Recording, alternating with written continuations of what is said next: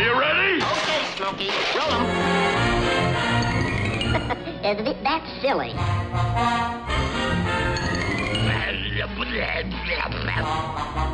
Shoot him now! Shoot him now! I gotcha!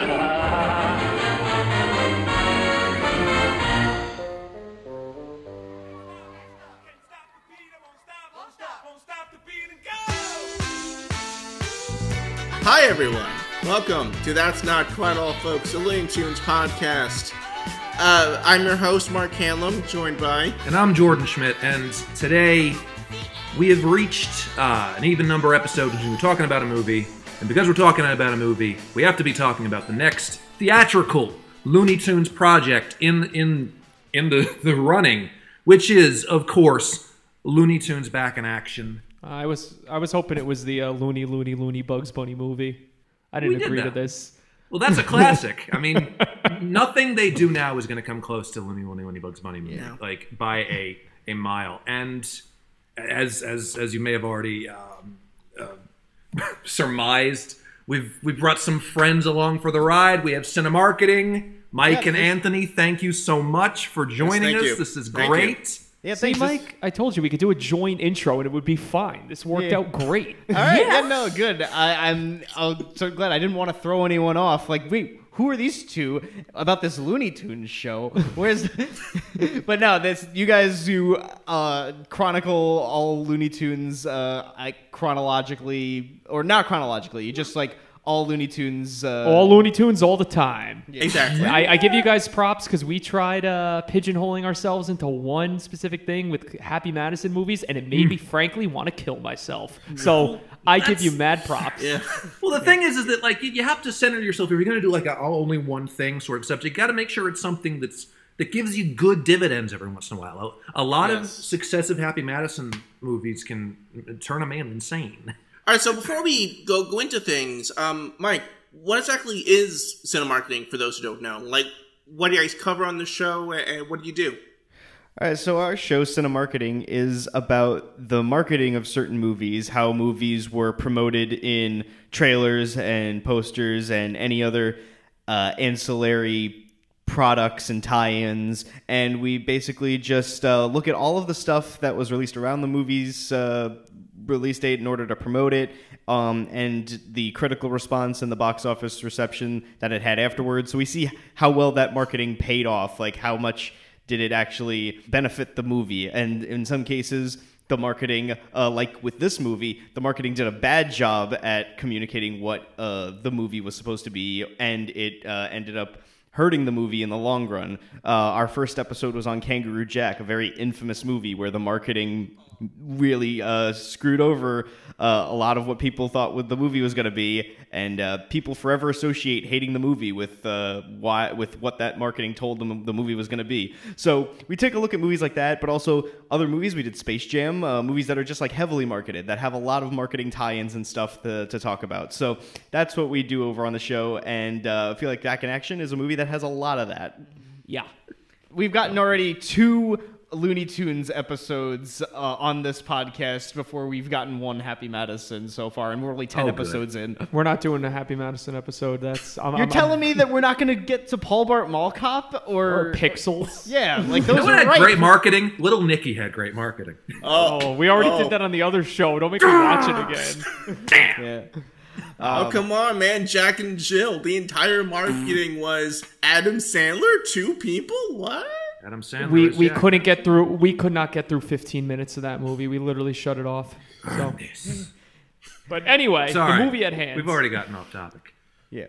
So yeah, Looney Tunes Back in Action. This is the second Looney Tunes movie that we're covering on the Cinemarketing podcast. We did Space Jam already, and literally less than 10 episodes later are doing this. And I said, I guarantee we will have to wait 5, 6, 7 years before we ever even touch Space Jam 2: A New Legacy. So thank God. Well.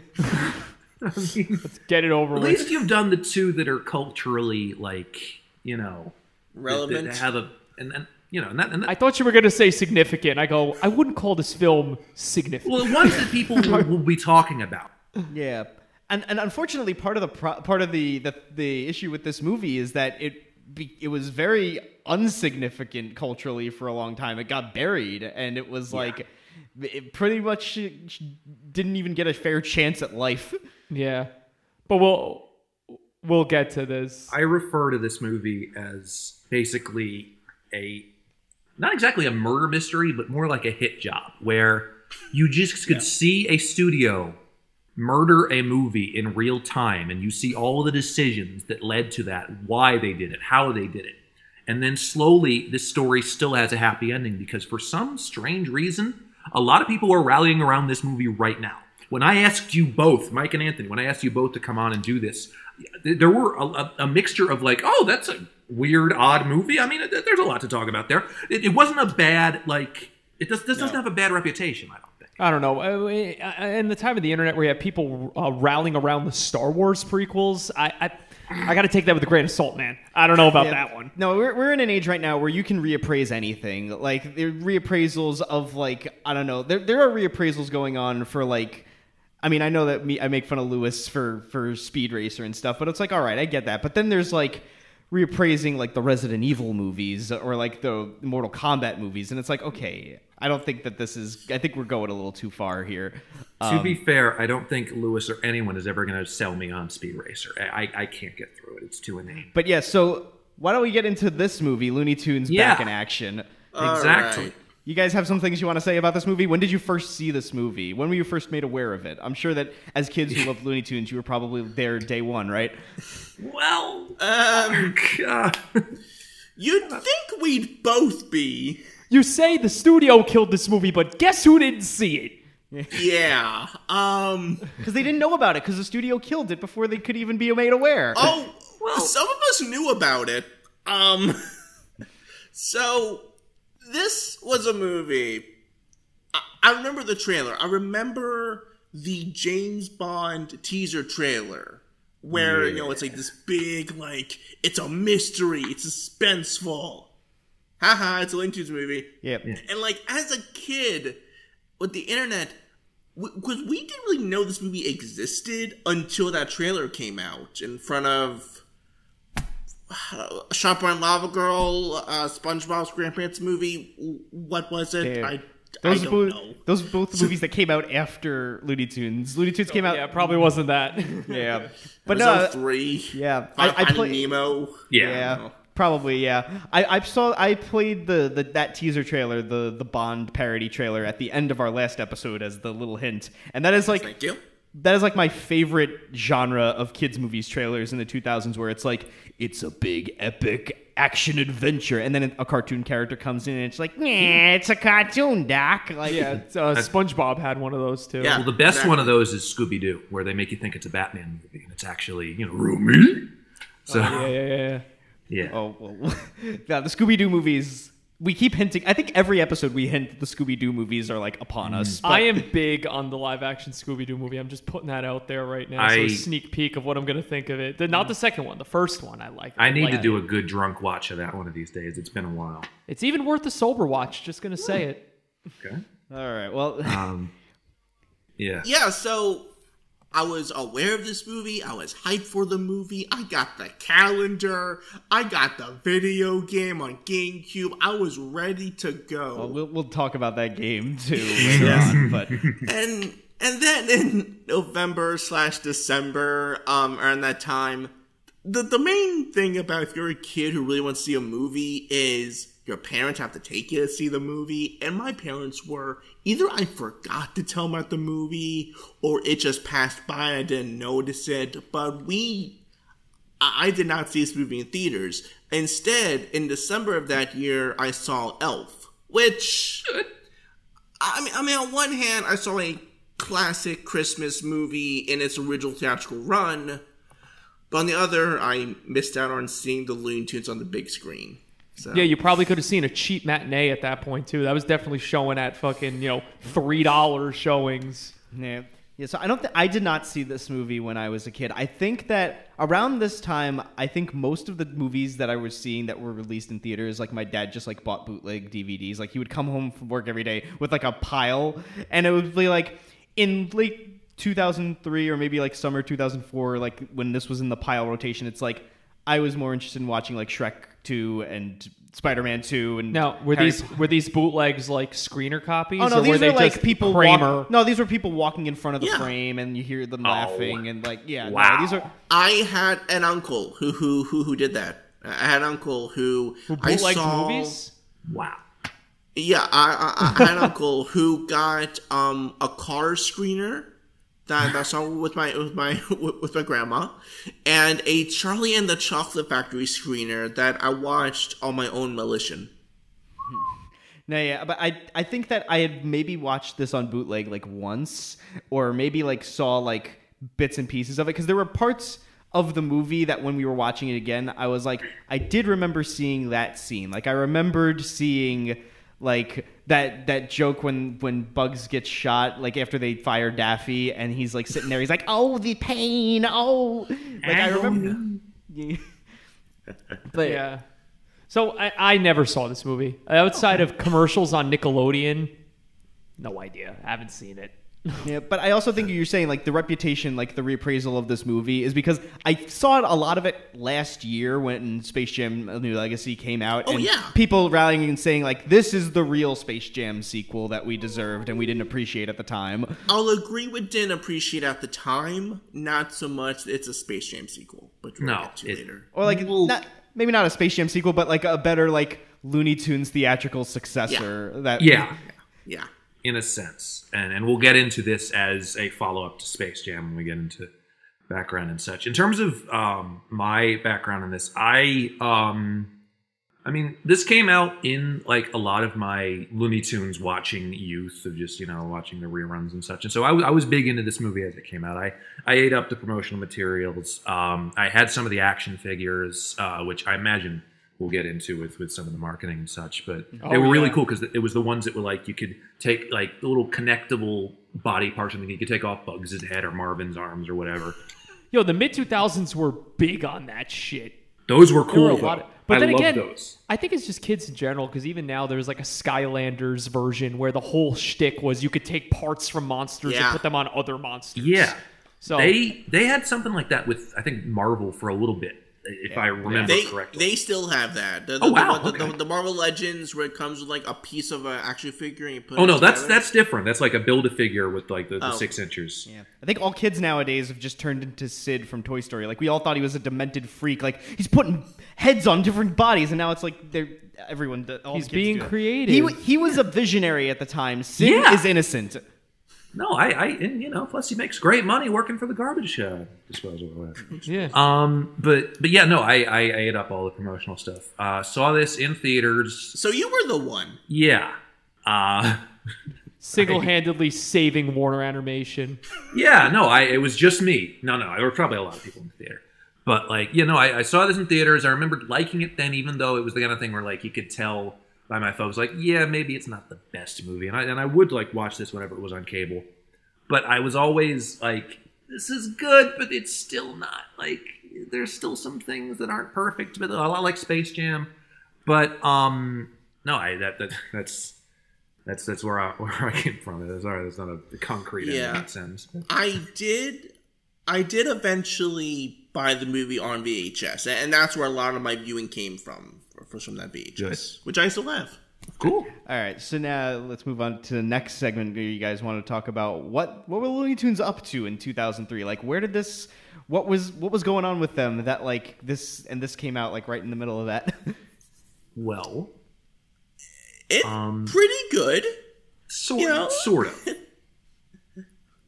At this point, within about the 3-year span of this movie, because it's 03, in the year 2000, had Tweety Sci-Fi Adventure, which is fine. We covered it. It was all right. It was alright. Did some things. In regards to TV, you had the Chuck Jones show, you had Bugs and Daffy on Cartoon Network airing at that time. There was also the Duck Dodgers TV series, which would premiere in August of 2003. So that was a nice... Which was good. Yes. We liked that a lot when we covered it for the show. Was that meant as like a backdoor pilot that was then got like for this movie? Because at the end of this movie, when Daffy turns into Duck Dodgers, is like was Well, that? no, because Duck Dodgers was also a character in the Looney Tunes Yeah. shorts at the time. They just Yeah. made a series in the out of 24th it. and a half century. So, Yes. I remember I had a Bugs Bunny VHS when I was a kid. I don't know what it was called, but it had all space themed episodes. It was surrounded around like a trial, like he was on trial or something, like space trial, and it had the first Marvin episode. It had Duck Dodgers. It had all space themed Cool. episodes. But yeah, anyway. Awesome. It's kind of rare for a lot of those compilations to have like a full wraparound with new animated stuff, but like so that sounds really cool. Also, in 2003, Boomerang would air the June Bugs Marathon, which was the Yes. first airing of almost every Bugs Bunny cartoon ever made. Got out the racy ones. Yeah, I was about to say they didn't put one of the what are they called, the Censored 11. Yeah, the Censored 11. That was a couple of those were Bugs cartoons. There's one Yeah. Bugs cartoon in the Censored 11. So Oh, okay. Yeah. So they kind of show that. And in regards to the Warner Animation Group, because this was kind of their big project in 2003, they tried and failed.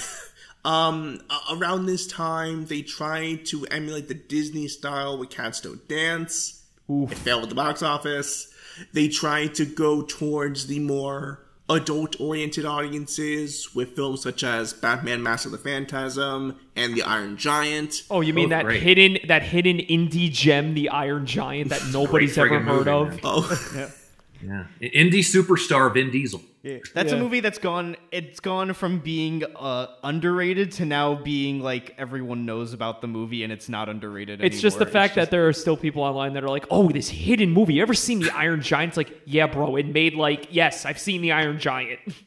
It's like, have you seen the Lion King, bro? It's like, yes. What are you talking about? There's this little movie called Casablanca. No. It's funny is that both those movies got screwed over by marketing. So maybe those two movies you actually cover. Oh, Iron Giant is on the docket, and I feel like Batman: Fast and the Phantasm is going to be on there too. Yeah, Mask of the Yeah. Phantasm. I kind of want to see. You haven't seen it? I've never seen. Oh, Mask it's of the really good. Phantasm. It's really good. It's the sum of all of the great creatives that were doing the animated series of that. Well, the time. animated series is absolute excellence. So Stellar. Yeah. yeah. So pretty much they're surrounded by failure. So by this time, when they announced we're going to do a Looney Tunes film, live action animated, this is kind of Warner Brothers Animation Group's last chance to do something financially successful, because the only financially successful movie they did was Space Jam. That's the only one that made money back.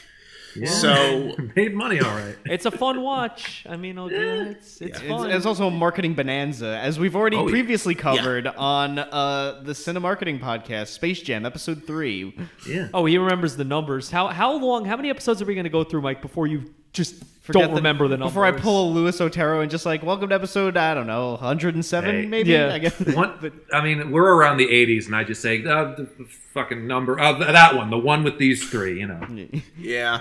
Yeah. So, because this Back in Action did poorly, this kind of ended the Warner Bros. Animation Group for a good while.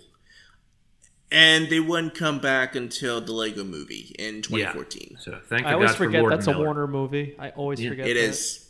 How do you It forget is. when they keep they show Batman and Superman and the Oh, yeah, you're Gandalf right, you're and right, you're right, Wicked Witch in there? Yeah, but so does Robot Chicken. Yeah. So, I mean, They're owned by Warner Brothers, a Cartoon Network. They're Adult owned Swim. by- Yeah. Turner, Yeah. yeah. So, oh yeah, it is Turner. Yeah. Either way. Ted Turner. You guys talk a lot about Ted Turner. No, actually, not too much. I mean, we should talk about him more. he is the reason that we were able to watch Looney Tunes cartoons as kids. Yes. So- Yeah, he's a big guy. He's like, I just bought all of these cartoons and I need something to do with them. Let's make a TV channel where I could just show everything I bought. Yeah. Of course. Okay. So we should get into the background on, or a little bit more on the background on this movie specifically. So we should basically stress that, this is coming off of Space Jam, and Warner Brothers wants to recreate that success. And so before this became Back in Action, this was a number of different things in development. So obviously it began life as Space Jam 2, which was going to involve, Michael Jordan would be back to Looney Tunes, and it was going to be against, instead of Swackhammer, it was going to be a new alien named Berserko, which sounds awful. They even had animator Bob Camp doing character design on him. Joe Pytka, the director of Space Jam, would have returned. Spike Brandt and Tony Cervone would have been animation souping. That film didn't end up happening because Michael Jordan didn't agree to a sequel, and it was it sort of screwed over Warner Brothers there, and because they basically said like, oh, in order to greenlight the movie, they said, okay, Jordan's here, and Jordan ended up not being there, and so once they realized they were going to do Space Jam 2 without Michael Jordan, the project was canceled. They couldn't even get Scottie Pippen or somebody like. They couldn't even get Dennis Rodman or Spud Webb or fucking Dikembe Mutombo. They couldn't even get Dikembe Mutombo. Like, I know the 90s was big for basketball, but it would have been really cool to see him do another sport. Right? Like get a a different- baseball and- player. It was the 90s. Derek Jeter was still like a young rookie. That's kind of what they wanted to do. They approached Tony Hawk to do Skate Jam, which That's one of them. I'm so like how did we miss What? out on that? How did we miss Yeah. out on Skate Jam? Well, here's the Skate thing. Jam. Here's the thing. Because after Michael Jordan leaves Space Jam 2, the studio wanted to do the similar Space Jam 2 with other sports stars. Joe Pytka, the director of Space Jam, said at one point a long time back, I was called down to look at the script for Space Jam 2, and Tiger Woods was written into it. Oh, that would have been sick. I don't know how you would do golf though. Make golf big for the kids. Well, it would take place in Scotland, obviously. Sure. Oh, of course. Fine. Scotland, the alien planet of Scotland. There's going to be a joke about a guy wearing a skirt. I'm telling Of you. course. And a guy you can't understand, like in the Uncharted trailer. Yeah, a drunk guy. Yeah. I don't. But yeah, Pytka says that it never came to be. It was a strange script, but Tiger was a part of it. And this apparently came out of a script conference at Warner Brothers. And then after Golf Jam, it was also supposed to be Race Jam with Jeff Gordon. Who is in this Racist jam? and he's in the movie. He's in Yes. this back in action. As a reparation for Race Jam never happening, he would be like, Jeff, come into LA and do this movie. It's okay, buddy. They could not call that race jam. Yeah. That is horrible. That's also a horrible title. People would Yeah. riot. Race jam. I don't It's know, just, man. it's just To Kill a Mockingbird, but with the Looney Tunes. Damn it. Yeah, I Jeff say, Gordon. stand up, boy. Your father's passing. Jeff Gordon's my favorite racist. And then after it became a Race Jam, it was also, as you said, with Tony Hawk, Skate Jam. They eventually, after that, decided to drop the concept of making it sports-related in a Space Jam sequel. So Tony Hawk would have been honestly pretty cool, though. Yeah, that would be nice. Yeah, would have been a great soundtrack. Oh my god, yeah. God, Yeah. just copy and paste the Tony Hawk Pro Skater soundtracks. Exactly, get some good skate punk. And then, most intriguingly, especially for the context of this movie, it became Spy Jam. That doesn't even rhyme. What a crock of shit. Well, Space Hey, Jam doesn't. They were rhyme. really It's not- running low on No, I'm saying it ideas. doesn't. All the other ones rhymed where they sounded similar to space. Skate. Skate. You know what I Race. mean? Has the same Race first two Jam. letters. Golf, classic rhyme. Yeah, golf. Golf space. Dr. Seuss loved that one. But yeah, no, Jackie Chan in 2000 and whatever, around 2000 really, he's coming off of Rush Hour, he's coming off of his own animated series, mainstream US success, it's a very big deal. And so they wanted to basically have Warner Brothers do Jackie Chan doing an action movie with the Looney Tunes. And this project would sort of funnel into two directions. First of all, it would become back in action, but also the concept of having Jackie Chan do a cartoony, wild, sci-fi-ish thing would eventually become The Tuxedo. I remember trailers for that fucking movie. They really tried to cram that down your throat. Never seen it. Yeah, it's an odd movie. It's some of it works, some of it doesn't. National Treasure, Colin Mockery has a cameo as a bank manager. Oh, that's nice. I Yeah, like Colin Mockery. he's a legend among men. Hey, he's a cool guy. Mike and I saw him perform. No, Jordan was probably at that same show. He performed at our college. Yeah, With my Ryan improv Stiles, club, yeah, at the PAC. Oh no, was it? Wait, was it? Who was it with? Was it Greg Proops? Colin Brad. Brad Sherwood. Yeah, Brad Sherwood. they were wonderful. I was in the improv club at Purchase, and we got to go backstage and talk shop with them for a little while, and they're really good people. That's fucking awesome, dude. That both are just great human beings. But yeah, Spy Jam dissolves, and it sort of just becomes back in action. There are some remnants of the Spy Jam concept in the finished product, like DJ being a failed stuntman, references to Kung Fu, and also the spy movie over his dad being a spy, his dad being exactly Dalton Damien as Drake. James Bond. Like, Right. So I have a question. Yeah. What would be like, we just through all these like real pitches they had, knowing how society and culture has been since 2000, what would be other ways they could potentially do a Space Jam like movie? They already did it with, Space Jam 2 with LeBron. Right. Like, that was a no-brainer. But like, imagine if the movie never happened. What crazy it's like like Food Jam but with Gordon Ramsay. A wrestling movie with John Cena. Ooh. hey, what's up, Doc? It's the cream of the crop. Yeah, no. Punch Jam with Floyd Mayweather. That son of a gun, Hulk Hogan. Have I ever told you about Darth Plagueis the Wise? You ever seen that the TikTok of some guy doing Macho Man Randy Savage telling the story of Darth Never Plagueis? heard of the that's myth of Darth wonderful. Plagueis the Wise, I'll tell you. Oh, God. But yeah, the possibilities are endless. And eventually they did decide to just take it away from the gimmicky, Space Jam-y kind of thing and into actual movie. A Space Jam movie about professional gaming or Twitch streaming with PewDiePie. They would fucking do it. They would fucking do Doc, it. I don't think you can say that It'll word. be called Loon Esports. Looney Sports, Christ. That's just cringe enough to actually happen. Dude, just- Warner. I hope someone at Warner hears that and makes it. Please.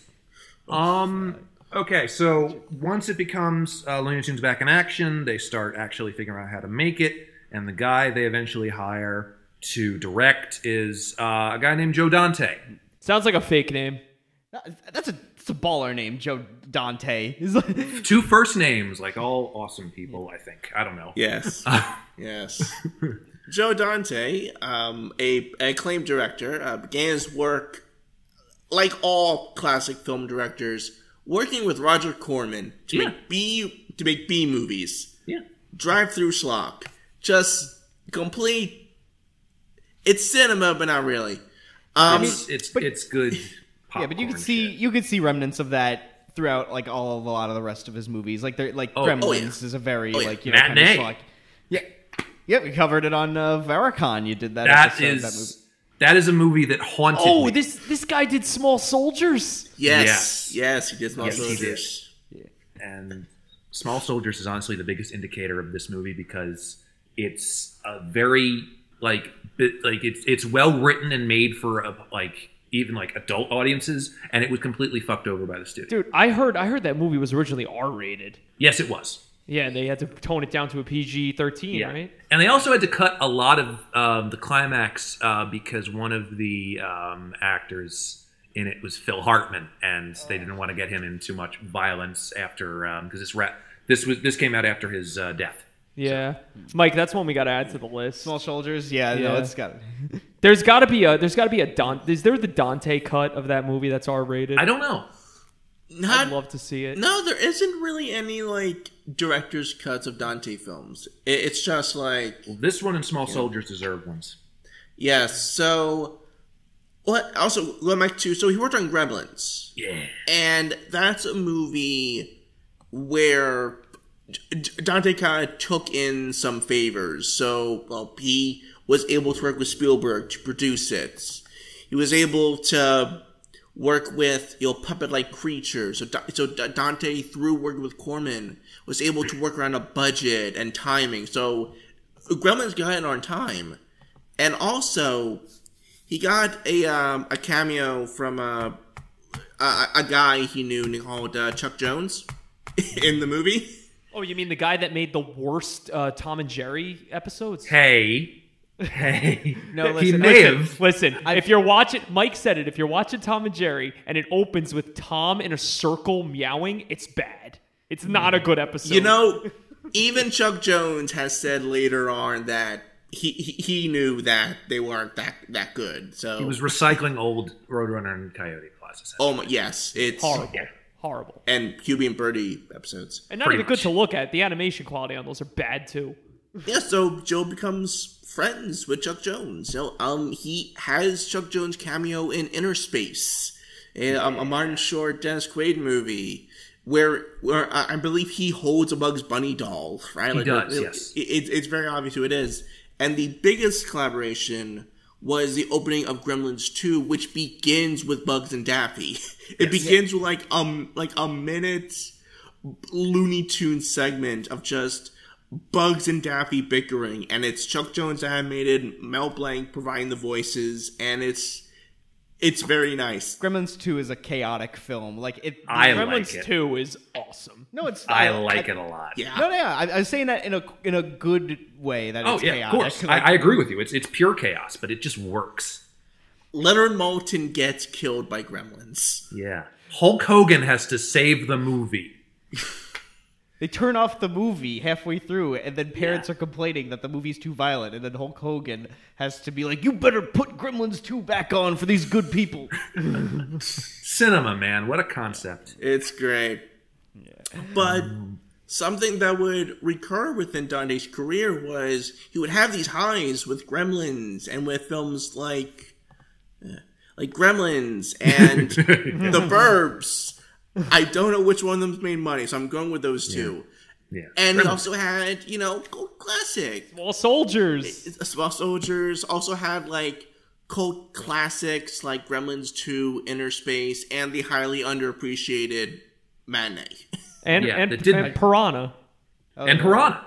So he would just run the gamut between movies that made a lot of money and were big successes and movies that would cost the studio lots of money. It was always the extremes, really. Yeah, I was going to say that it's I was also going to say, where would you put Looney Tunes back in action in his oeuvre? Like, how does it compare to the rest of his films?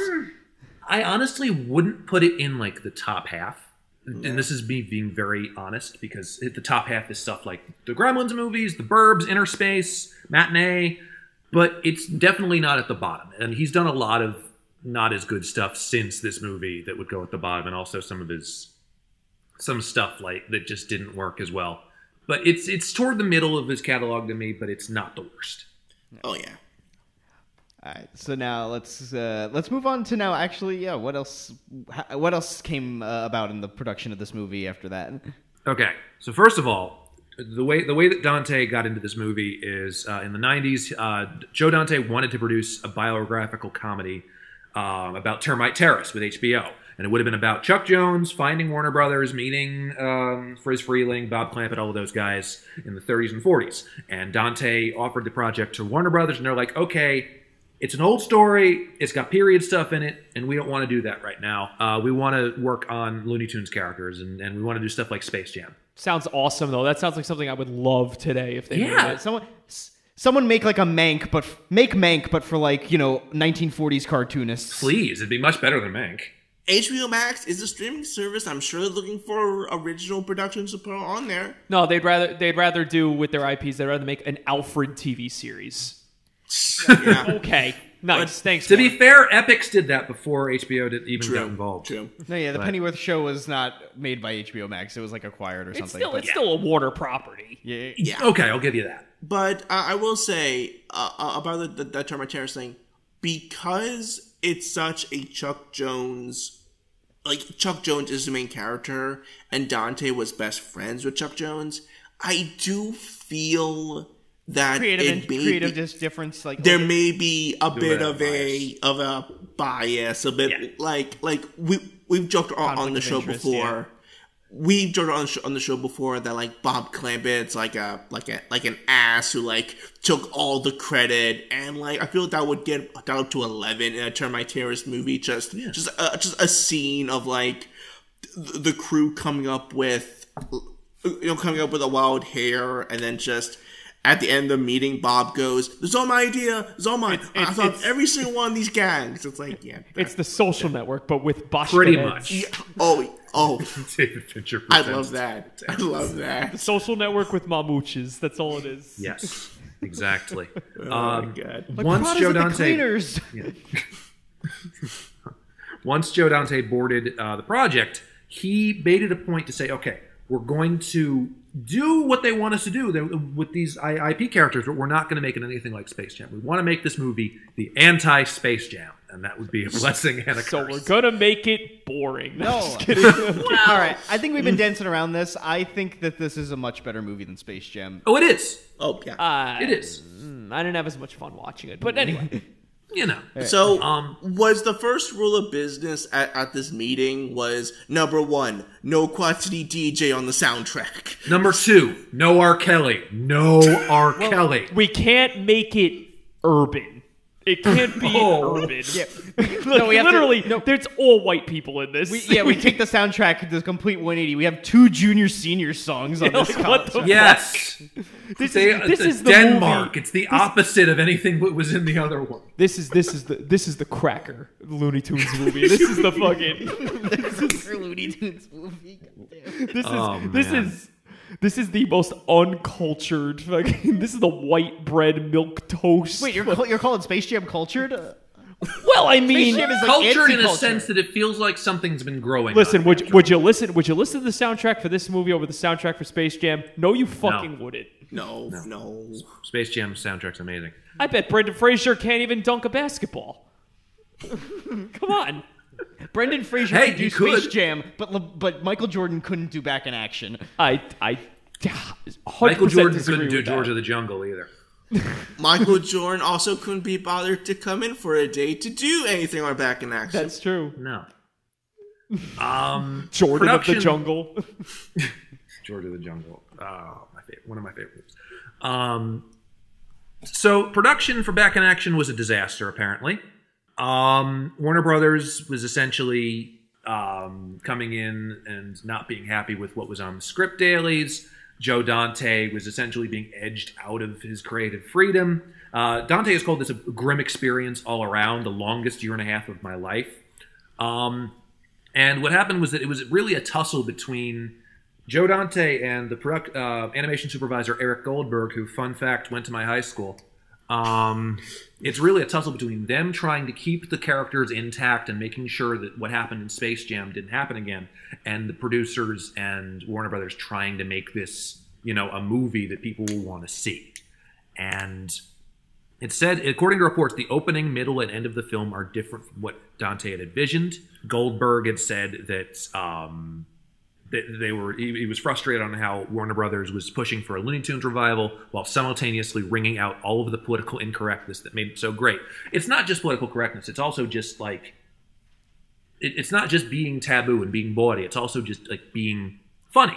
And this movie is very funny, but like, I don't think that the political correctness is like, I don't think it's exactly as Goldberg says. But. No. I mean, there's a whole scene of Porky and Speedy Gonzalez talking about how we can't handle this PC culture today anymore, man.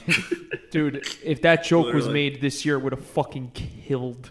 Oh They would. Tucker Carlson would have that on the air.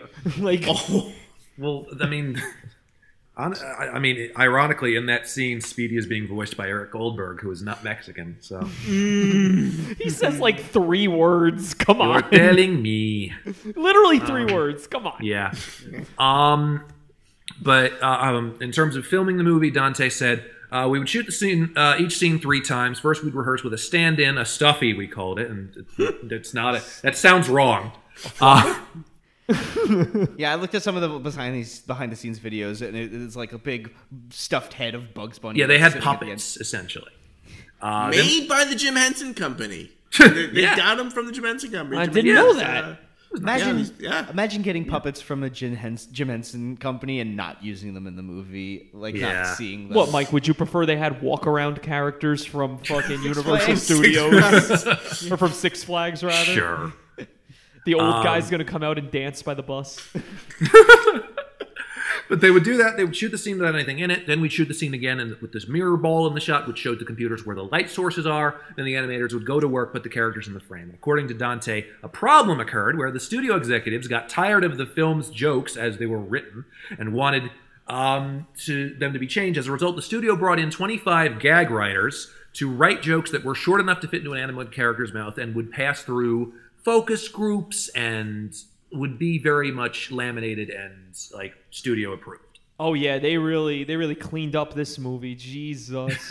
Yeah. And despite that, the film only has one credited writer. Yeah, I feel like this movie has like focus groups and professional gag writers. Space Jam to me literally seems like they're smoking a blunt going, yo, what if Michael Jordan and Bugs Bunny? What if we take Newman and make him spherical? Spherical! Very interesting. It's funny how you think that Space Jam wasn't highly fucking like market managed. Oh, and it was stuff. market managed, yeah, but the just, you know, I just think it was easier. They didn't have to hire these. It's like you take Bugs Bunny. Well, it was to sell shoes originally, right? You take Bugs Bunny, Yeah. you take Michael Jordan, it writes itself. It's an easy fucking thing to do. It's not very hard. They're like, what do we have this movie? We got Brendan Fraser. Steve Martin. And it's like a globe-trotting adventure where they have to find some blue MacGuffin, and then they go to Paris, and then they go back to the jungle, and then they go to space. I said and it then before. The movie, I was a little a little high watching this, and the first thing I said to Mike is I said, "There's too many sets. There's too many. They're going too many places." There's Please. there's a reason for a lot of the disjointedness that we'll get into a little later. But it definitely seemed like they wanted to make this like a globe-trotting Indiana Jones adventure with multiple locations and sets and stuff. But Yeah. Yeah. it's maybe a little bit more overcomplicated for a Looney Tunes movie. But like, Yeah, it's like a Tom and Jerry cartoon. It's like now they're in space. Now they're in the Yeah. jungle. Now they're in, it's they're in still the same France. stick. Now they're in France. Yeah. Yeah, so a funny realization that happened recently was comedian Patton Oswalt admitting to being one of those people brought in to punch up the script. And according to Oswalt, all the animators could talk about was how fun Brendan Fraser was to work with.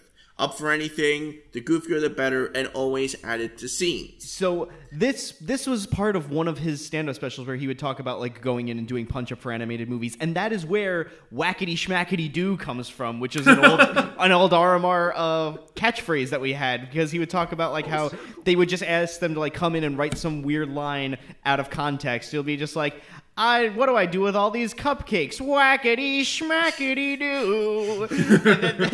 And then we just started saying that on RMR. That became like And one it of our stuck. catchphrases. Yeah. Patton Oswalt was right. Of course. It'll stick.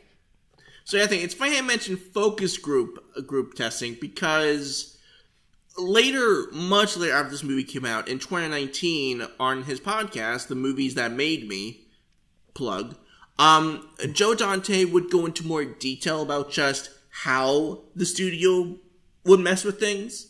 So Dante essentially said that the problem was we were working for a studio executive who admitted he didn't like cartoons. Then what are you doing here?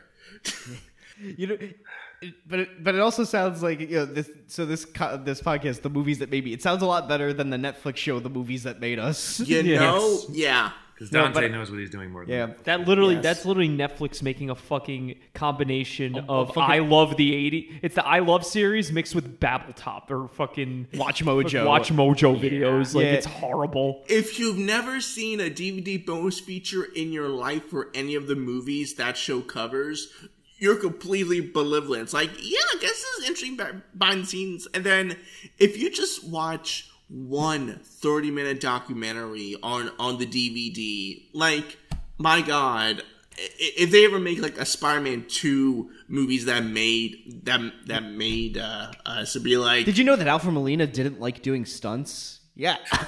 That's all he could talk about. so this executive, he said that, listen, I'm not in it for the cartoons. We're doing this movie because the marketing department wanted to make sure the characters were still being exposed. They were still out there in the public consciousness. It's Bugs fucking Bunny. Jesus Christ. Like, who the fuck doesn't know who Bugs Bunny is? I mean, I think the thing is now is that because there hasn't been a lot of new material. Like, I don't really know if there are that many kids nowadays that are discovering Looney Tunes. Like, I know they have Kids those. on iPads are definitely Yeah, I know. watching Bugs Bunny. No, but I know that there's definitely like that new HBO Max shorts that they have. But it's like I don't know how like widespread, like how kids are finding them, like or if they're discovering Looney Well, there was Tunes. there was that Looney Tunes show on Cartoon Network. Right? Yeah. Yes. Yeah, Really good I mean, show. it wasn't great, but you know, that's pretty still good, the though. character. Very good.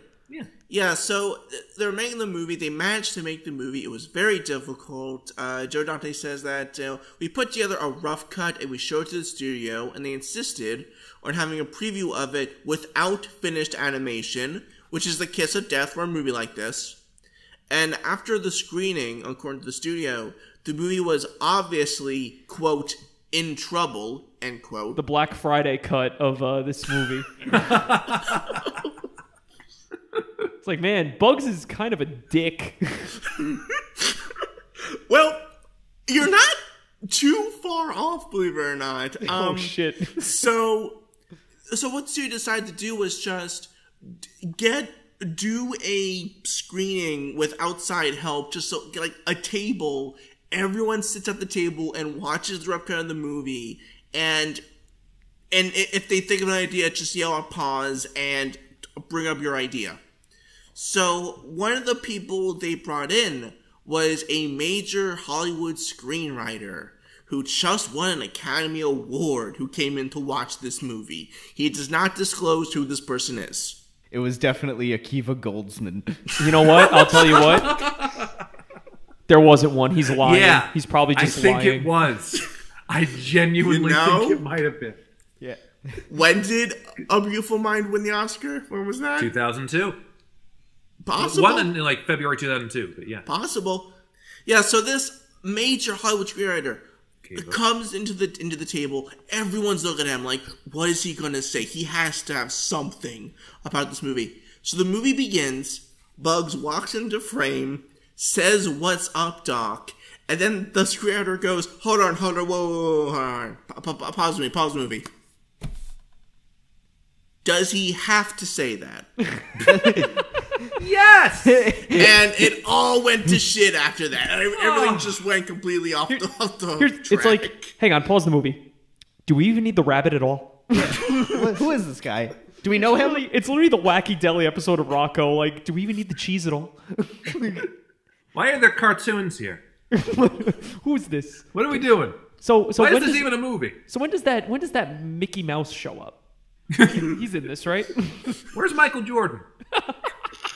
When do they start playing basketball? When do they start shooting hoops? Where's R. Kelly? I think I know. Oh, I can tell you where R. Kelly is. Yeah. So the project was shopped for most of production as Looney Tunes the movie after dropping the Spy Jam title. As early as like fall 2002, this was being billed as Looney Tunes the movie by the trades, by Variety, by Entertainment Weekly.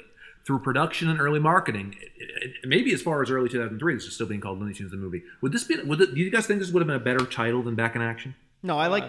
I don't think it matters. No, I like Back in Action as a title, and it's also fun to say in the voice of the trailer announcer, who's like Looney Tunes Back in Action. Like it has that punch to it. Like it's Looney Tunes the movie just kind of sounds boring. Like it's just like It sounds like there's never been a Looney Tunes movie before. Right, like Tom and Jerry the movie or the Jetsons movie. Yeah. God, the Jetsons movie. Yeah. I mean, I think it is a step up Back in Action. I mean, it fits the film with the genre right off the back. It really hammers home. Back in Action also really hammers home the whiteness of the movie. Yeah. Back in Action. Back in Action. You know, instead of the confusing... sock it to him. Sock it to him. Instead of the confusing and baffling Space Jam, the title here lets you know exactly the kind of movie you're in for, which I dare say feels slightly Muppets-esque. Looney Tunes, Bazinga. Yeah.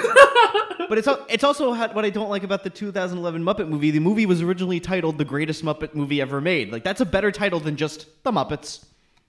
But it's not true though. They probably changed it because they're like, what if it isn't the greatest Muppet movie ever To be made? fair, they do that with the Also, sequel as well. The second one was going to be called The Muppets Again. And they that say would've it been in the opening song. They say, why don't we call it The Muppets Again? And of course, they have a title come down that says Muppets Most Wanted. Is it the Muppets again or the Muppets dot again? Dot, dot, again. Question Dot, mark dot, or again. exclamation point? No, it's I think it would have just been again. Yeah, again. Which you said in the opening song they say that the movie's going to be called Muppets The Again. Muppets again. Yeah, and then it's just Muppets Most Wanted. Okay. It sounds like the studio is literally talking over them. Yeah, Muppets Most Wanted is a horrible title. It is. Boy, oh howdy. Doesn't it feel good to be a Muppets fan and a Looney Tunes fan? You get screwed over both ways. Both properties. I don't understand Muppets and Looney Tunes. I'm just gonna go out on a brief tangent here. They have the same thing going for them, where like all their modern output really isn't that great, but the fans know what they want. Literally, all the fans want are more Looney Tunes shorts, just like the old ones. All that Muppets fans want are just make the Muppet Show again. Just get modern celebrities on and do the Muppet Show again. But they refuse to do it. They're like, how about? It's like, okay, we hear you. How about we put the Muppets in The Office? How about we give them a Halloween special with awful budget? Yeah. How about we take the Looney Tunes and put them in a show, like a sitcom? Like Bugs and Daffy are roommates. It's like, they live in the forest. They don't live in a house. He lives in a hole, okay? He lives in a hole. Okay. So, and this is the very end of the background stuff that will go right into the actual marketing. And this is basically Warner Brothers killing any chance of success with this movie. Back in Action was supposed to premiere in July 2003, but was shelved A, after the rewrites, and B, after Finding Nemo was going to be going up right against it.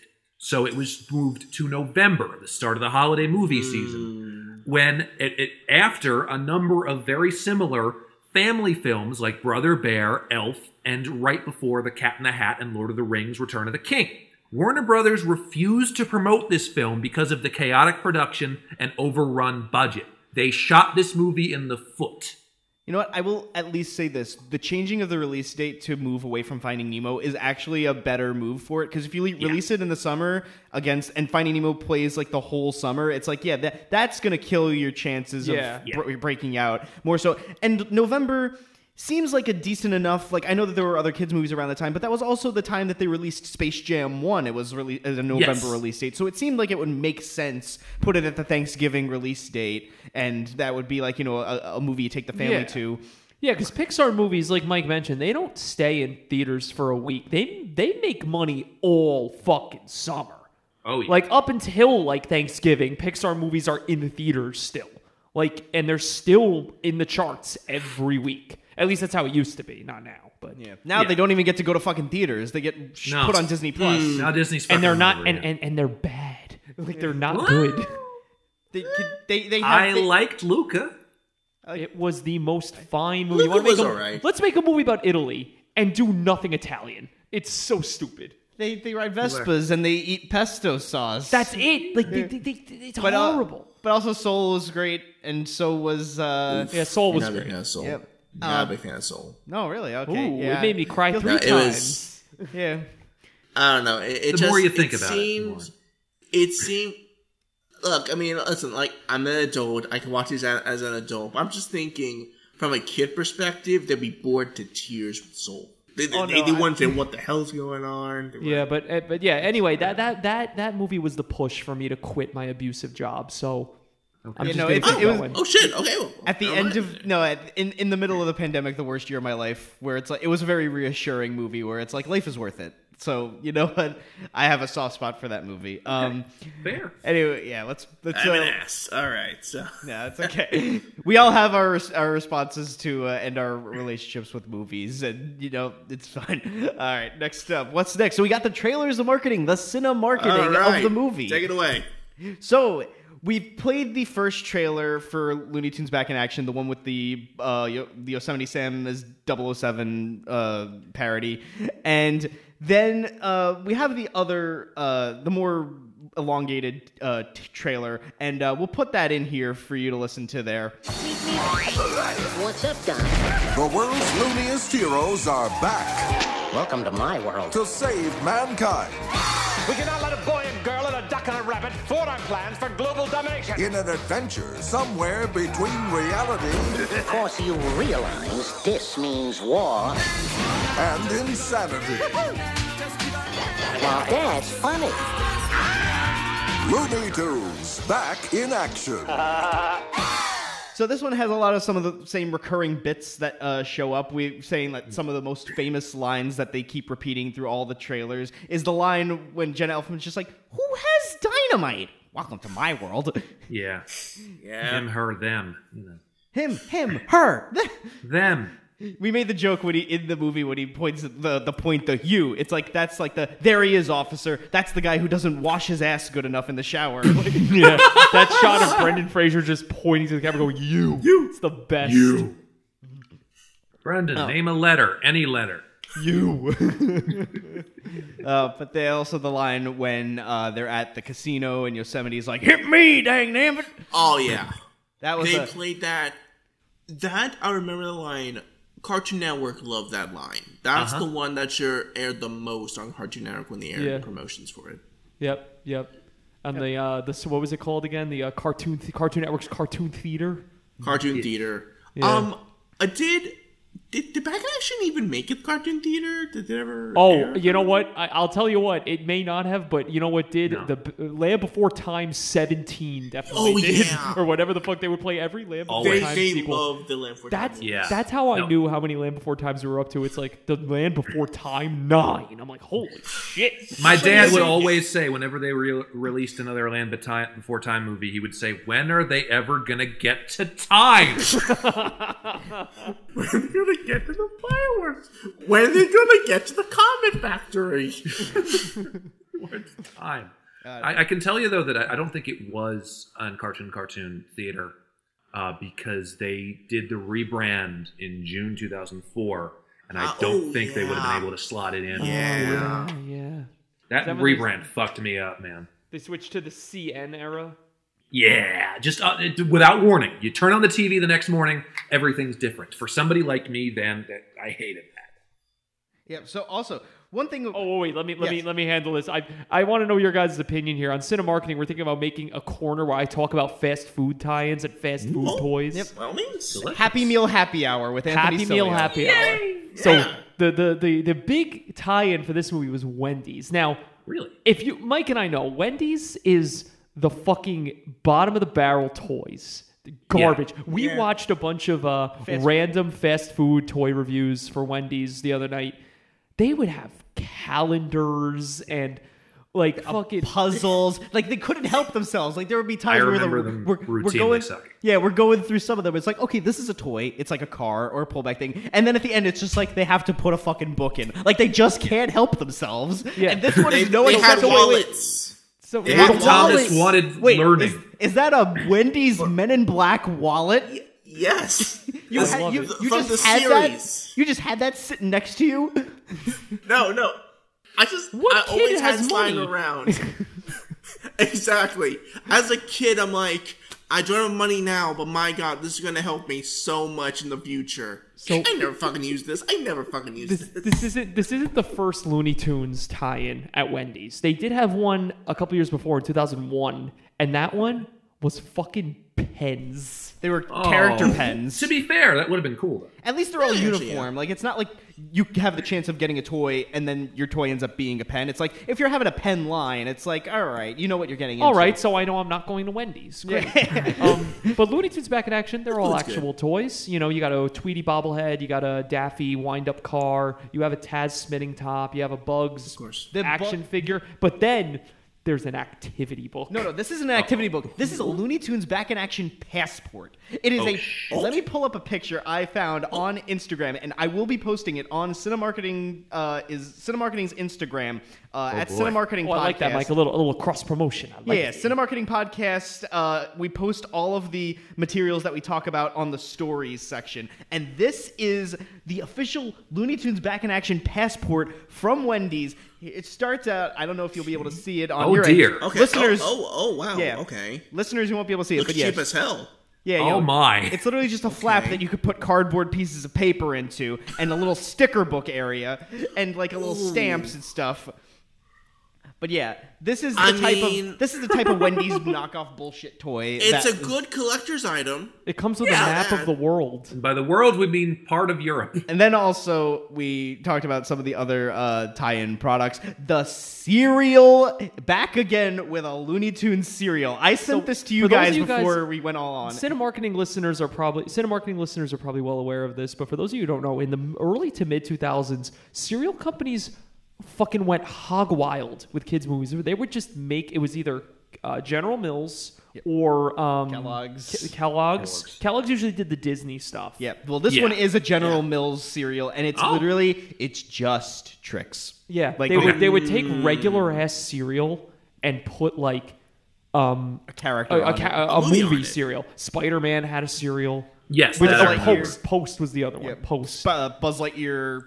Well, we talked about Jack Sparrow last well, week on Pirates of the wow. Caribbean episode. I give a pass to the 3 Disney cereals that matter. The Buzz Lightyear cereal was good. It was marshmallow stuff. I hate marshmallows. It Shit didn't have cereals. marshmallows. It didn't have marshmallows. No. The Mickey Magics had marshmallows. Right. That was just Lucky Charms that turned your milk blue, and the Winnie the Pooh honeybees. The Winnie the Pooh honeybees cereal. That was the cream of the crop. The cream of the crop for cartoon cereals. Yeah, besides those, they would do cereals for every movie that fucking came out, and they always sucked. They were always just the plainest cereal you ever eaten. It was literally just Lucky Charms, and the marshmallow shapes are the characters in the thing. Like, yeah, it's bad. Yeah. Not good. yeah. Next up, we got there's a Sprint commercial with that they used for, and it was specifically tied into Looney Tunes Back in Action. We might play that commercial here for you to listen to. Then Bugs replaces your picture phone with dynamite and your head blows clean off. You do have an extra head, don't you, boy? No, this is Props! It's my commercial. It's my phone. It's mine. What's the matter, friend? Your phone don't take pictures. Uh-oh. Smile, Debbie. So who should we send it to? Stop the press it. Picture mail from Sprint. Now at Sprint stores. Get a PCS Vision picture phone for $99.99. Ow. And then also the Vigigames. So, Jordan, you said that you had the Looney Tunes Back in Action game. So why don't you tell us? Nope. Oh, that no, was me. It was Mark. You had the Looney was Tunes me. Back in Action game. For which I system? did. For GameCube. I had a GameCube growing up, so I bought it. I remember I owned it on GameCube, and I never completed it. But I think I would get past the first stage, which was like the studio. So it's the scene where, Daffy gets fired and stuff. So it's you go around the studio. The camera's horrible.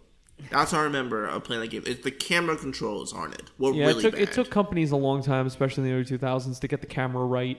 Yeah. Also the animations or like the character designs for the humans in this game were atrocious. Oh no. They're cartoony, but they also look weird. It's a weird way. They look like fucking knockoff like Leisure Suit Larry level. Oh They no. look like they look loony. They're Looney exactly. Tunes. Yeah. For some reason, as a kid, I remember having a PS2 Looney Tunes game, and for the while I thought it was this, but then I looked at some gameplay footage. I was like, no, it wasn't this, and I dug around. I was like, what game was it? And it was apparently it was. Duck-a-muck? No, it was Bugs Bunny and Taz Time Busters. That was the game. I think that one's supposed to be good.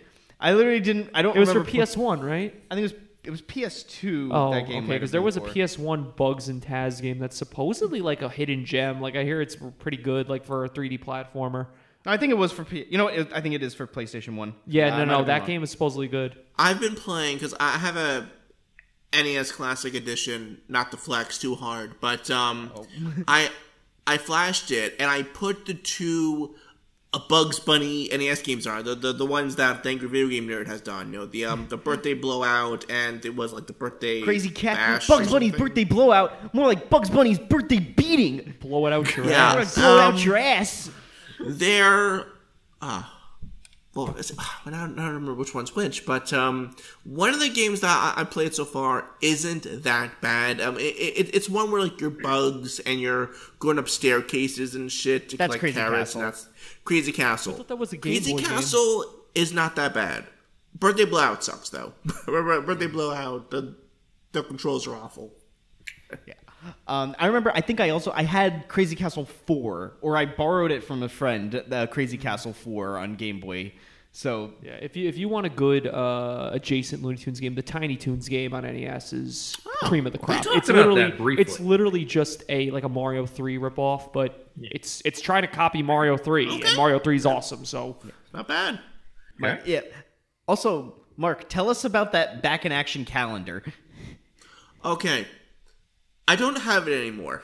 It would be sad if what you usually do is usually calendars last a year and you throw them away. So I don't blame you. So only Brett Kavanaugh holds on to them. Oh yeah, Brett Kavanaugh.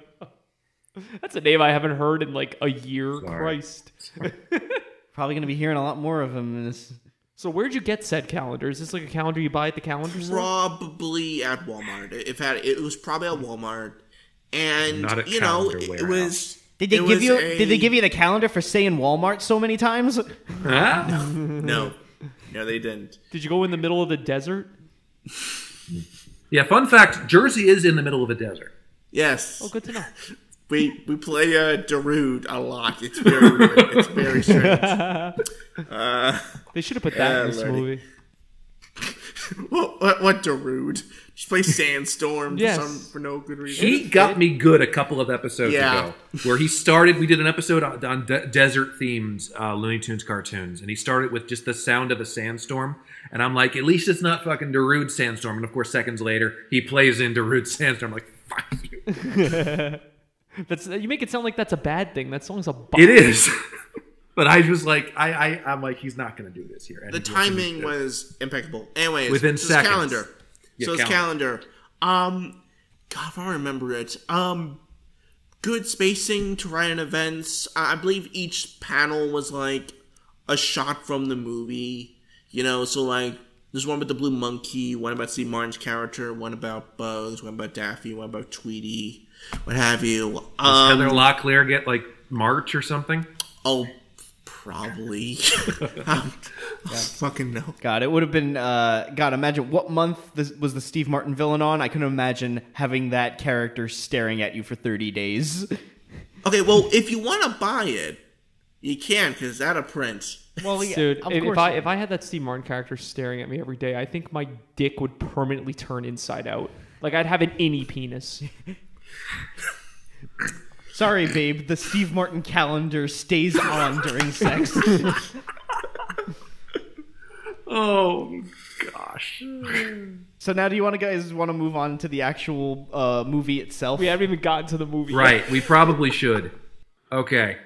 Although, wait. Before we do that, there was a couple of product placement for this that we might have missed. So the product placement count, we made a joke about one of them right there, was the Walmart scene. There's a scene in the movie where they're in the desert and they're hallucinating and they think they see a Walmart. Yeah. They think it's a mirage, but then they go in and it actually is a Walmart. And then that's where they get all the stuff that they need for it. Wonderfully bonkers. Yeah, just the line from Bugs like, nice of Walmart to provide these Walmart beverages in return for us saying Walmart so many times. You knew what you were doing. Thanks, the Waltons. Pepsi, Lay's, your product here. Yeah, but it's also a big, not unlike the Space Jam movies, but it's also like a big setup of just like a big commercial for Warner Brothers just as a company. I mean, the movie takes place at Warner Brothers. Like, it's a kind of a meta movie of like they're making a Looney Tunes movie at Warner Brothers, and they say Warner Brothers a lot. And you see the Warner Brothers logo a lot. The Warner Brothers themselves are in it, even though they're played by the actors in Terminator 2. Wouldn't it have been great if in the movie the Warner Brothers were just Yakko and Wacko? Oh, please. That would be amazing. That would have been amazing. That would have been awesome. No, but what's so funny is that they include the Warner Brothers in this is that it's like Looney Tunes fact that the actual Warner Brothers had no idea they had cartoons. Like, they could not give a rat's ass of what Terminator was doing for like. Wasn't there a story where one of them didn't even know they had an animation division? Yeah, exactly. Like, yeah, we have animation. Yeah, it's like, dude. And actually, I think it was like. He met Chuck Jones. He was like, "Oh, hey, you're part of our. What do you do?" He's like, "I'm part of our cartoon division." He's like, "We make cartoons." Yeah. It's like, in terms of like, yeah, and the guy just goes, "They shoot pictures." Yeah, and the guy just goes, "We do Mickey Mouse, right?" And Chuck's like, "Yeah, we make Mickey Mouse, sure, buddy." And he goes, "Okay, keep up the good work." Chuck's like, "Mm-hmm." I bet he could have told him, He could have told him we made Betty Boop and people would have believed him. Yeah, we made Betty Boop. Fleischer? We make Superman cartoons. Oh, They're great. going to be incredibly influential. Yeah. Do we want to do the cast, then story and plot? We can. Yeah, sure. All right. Yeah, sure. I forgot. Yeah, we usually do the cast in the very We beginning. just run off their names, but if you want to like go through like all of their credentials. Okay, so the cast is Bugs, Yeah. Daffy. Yeah. Who else It's definitely is in this? this was definitely one of those trailers that was like Brendan Fraser, Jenna Elfman, Bugs Yes, Bunny, Daffy Duck. definitely. Bugs Bunny as himself. I do have to say, I always love it when they do that in anything. It's like, yeah, it's Bugs. He's here. Kermit the He hits Frog. billing. The question is, where's Poochie? Every time he's not on screen, we have to be asking, "Where's Poochie?" Yeah. Which, complete divergent, that also kind of happened at Termite Terrace. Where Leon Schlesinger, who owned the cartoon division, he loved Porky Pig. Where's Porky? Literally, that's what he would do sometimes. Or he would go into like a story meeting, and he'd be like, yeah. Keep making those Porkies. I really, really like Porky. You know, Porky should always be in the... He really loved Porky. And it was to a point where it felt like that exact scene from Itchy Scratchy and Poochie show. Remember, Porky's the key to this. This might be a hot take. He's a but funnier character than we usually have. Porky's the lamest fucking Looney Tune. I'm not a fan. I don't really... Yeah, sorry. He sucks. That's why he has like 5 lines in this movie. I'll watch anybody over than Foghorn Leghorn, Yosemite Sam, like fucking Speedy Gonzales. He's honestly better as a like, foil to other characters, and I think they knew that and made it better. That's why they pair him with Daffy, or they pair him with somebody else. Sylvester. Yeah, because like, what does Porky do? What is Porky? He stutters. Deal? We got to figure out what's Porky's deal. You got to figure out what you do, Porky. Yeah. Can't wait for the Porky Pig movie where we get his origin story. Where did he get the stutter from? Yeah, it had Nicolas Cage in it. But anyway, to the actual movie. Right, so- you want to go through the cast Yes, real quick? all right.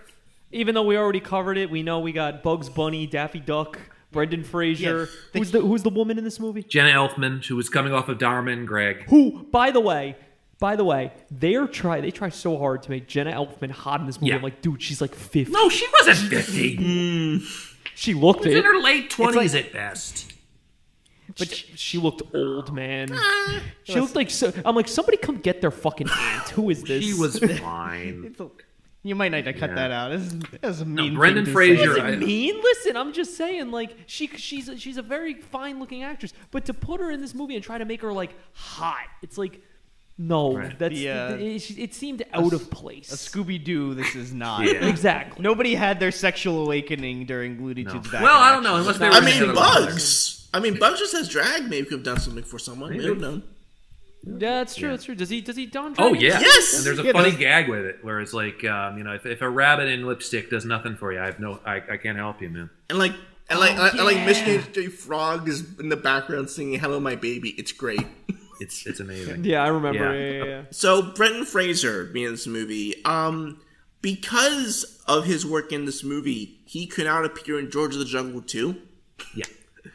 A crime. And they made jokes about it all Crime throughout the against film. humanity. Brendan Fraser wanted too much money. No, and also I think it's great that they make jokes that like because he's a stuntman and he's like, oh yeah, I'm the stuntman for that guy from the Mummy movies. Yeah, I'm in dude, more of it than he is. is. The most. That is the most awesome thing this movie did. I think that's such a cool idea. Like the actor playing the stunt person of the actor. Like that's so. And cool. in the end, we have the sort of like meeting of like too cool for school Brendan Fraser and also Damien or DJ, being like the stuntman and getting to punch him in the face. I loved that.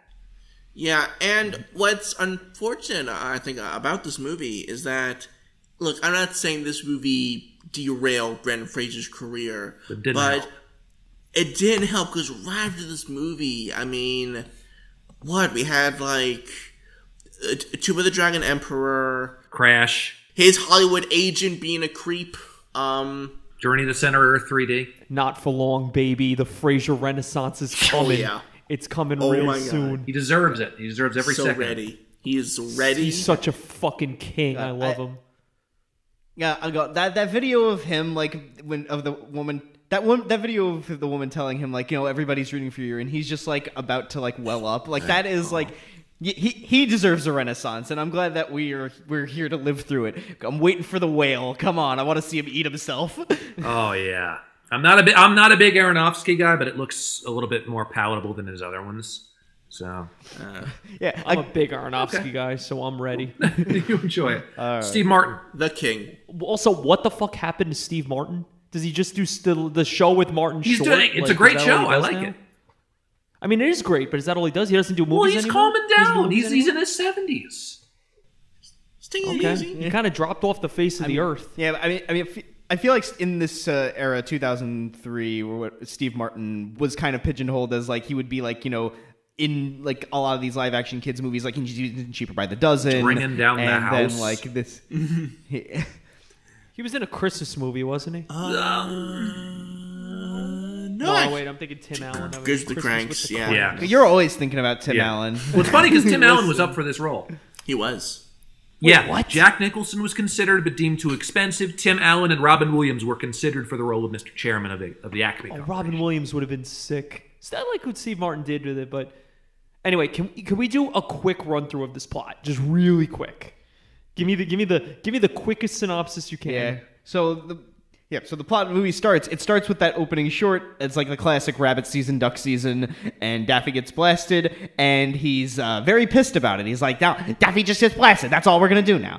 And then he blows up at the Warner Brothers, and then he gets fired by Jenna Elfman, who's like the head executive at Warner Brothers, and then he ends up going on an adventure with DJ, played by Brendan Fraser, who is a stuntman for Warner Brothers, who also he got fired because Daffy caused a muck, and the duck went amok. Went amok. Yep. So they're going to Vegas for... Yeah, they find out that his dad has a spy car, and then they take... they take the shitty car, and then they drive it to Vegas because there's a video message that... His father, who is like James Bond, is captured. In order to save him, Timothy Dalton, exactly. They have to find this thing called the Blue Monkey, and there's a place in Vegas that will give them answers. That was like it's like you got to find the Blue Monkey to save me. Yeah, and it's just like a MacGuffin template that they're like, what are they looking for? It's the Ark of the Covenant. Can you tell this movie's already a little too convoluted for? But it gets worse. This is the first 15 minutes of the movie. And then the studio is failing because Daffy is like the key to their success. And the shorts are bad now or something. You know what? I never understood how the hell that scene worked. Because it's like, so it's Bugs and Elmer. They're going to do like rabbit season. And then just a Daffy voice goes like duck season or what have you. And then like Bugs is like, I don't know what's going on. And Elmer shoots Bugs. Like I'm not... Yeah, and it also shows that they, for some reason, the bullet just knocks Daffy's beak backwards, but it totally incapacitates Bugs to the point where he's like cast and whatever. The whole movie, listen. Anyway, I'll go on to this, but they decide we need Bugs, we need Daffy back. He's going to Vegas. We'll fucking go find him. And then the head of the Acme Corporation, played by Steve Martin, also wants the Blue Monkey because it has the power to turn people into monkeys. So what he will do is he will turn the population into monkeys to build Acme products, turn them back into humans, and then make them buy the products that they make. Yeah, a little bit communist there, but a little bit anti-capitalist.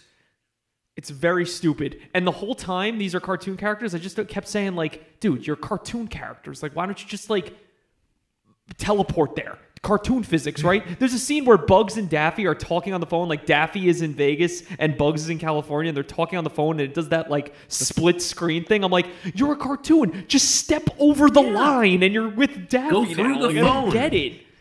The cartoon rules are very weird. Because Daffy is like pushing the box and it's pushing off screen, so they're interacting with the fucking physics, like with the effect. So it's like that's the movie's biggest shortcoming, I think. The cartoon physics. It's not like Roger Rabbit, where it's very grounded in reality, and they could do things to their own bodies.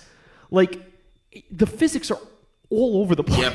I don't know what the rules are in this universe. Yeah. But you know what? One thing I actually do like about the movie, and it even shown at the beginning, is that Bugs has like a begrudging respect for Daffy as like an entertainer, as an artist, and Daffy is very much like his character, where he's very bittered and angered towards Bugs. Like he doesn't have that same respect for him. But like you get where he's coming from, though, which is nice. Like you understand, like Like, because all the years of, again, being blasted, Bugs and Daffy at the campfire, just talking about, like... Yeah, I love that scene. Like, what are we? Like, what's with our dispositions? You know, everyone loves you, Bugs. But yeah, for the me, line like, that Daffy has where he says that all you have to do is munch on a carrot and people love you, whereas he have to put in more effort and be in more pain, and Daffy is sick of it. And it works seeing the Looney Tunes talk about themselves like regular old performers. Yeah, ain't he a stinker? Ain't he just a stinker? Yes. I want the movie Limelight, but with Bugs and Daffy. That's what I want. Yeah. I want that. Yeah, this is the second episode of Cinemarketing in a row where somebody references of all movies. It's a good movie. It's a really good It movie. is. I've never seen it. Grayson referenced it last week what about movie? pirates. I don't know. Only Limelight? Grayson would throw Limelight into a Pirates episode, I will say. Limelight. I need to see. Okay.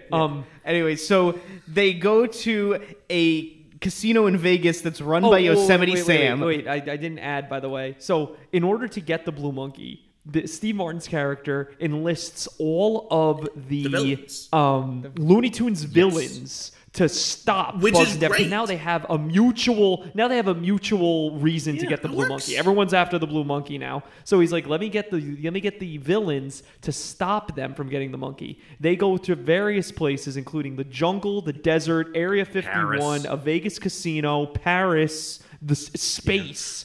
So you can see where this is going. Space is Marvin the Martian. The desert is Wile E. Coyote. The jungle is Taz. The jungle is Taz. Area 51 in space is Marvin the Martian. Like but they go to. I think I said Marvin already, but whatever. No, yeah, I like how they use like they have the villain characters and they place them in scenarios that would make sense for them. The only thing I don't get about it is that Bugs and Daffy are actors in Warner Brothers, but all of these other Looney Tunes are they making cartoons too, or are they just living their lives? Like Elmer references it. Elmer says, no, I'm actually a fiendishly evil or something like that. So at least Elmer is like, I'm an actor, but I also do this on the side. The other ones, I don't know what their excuse is.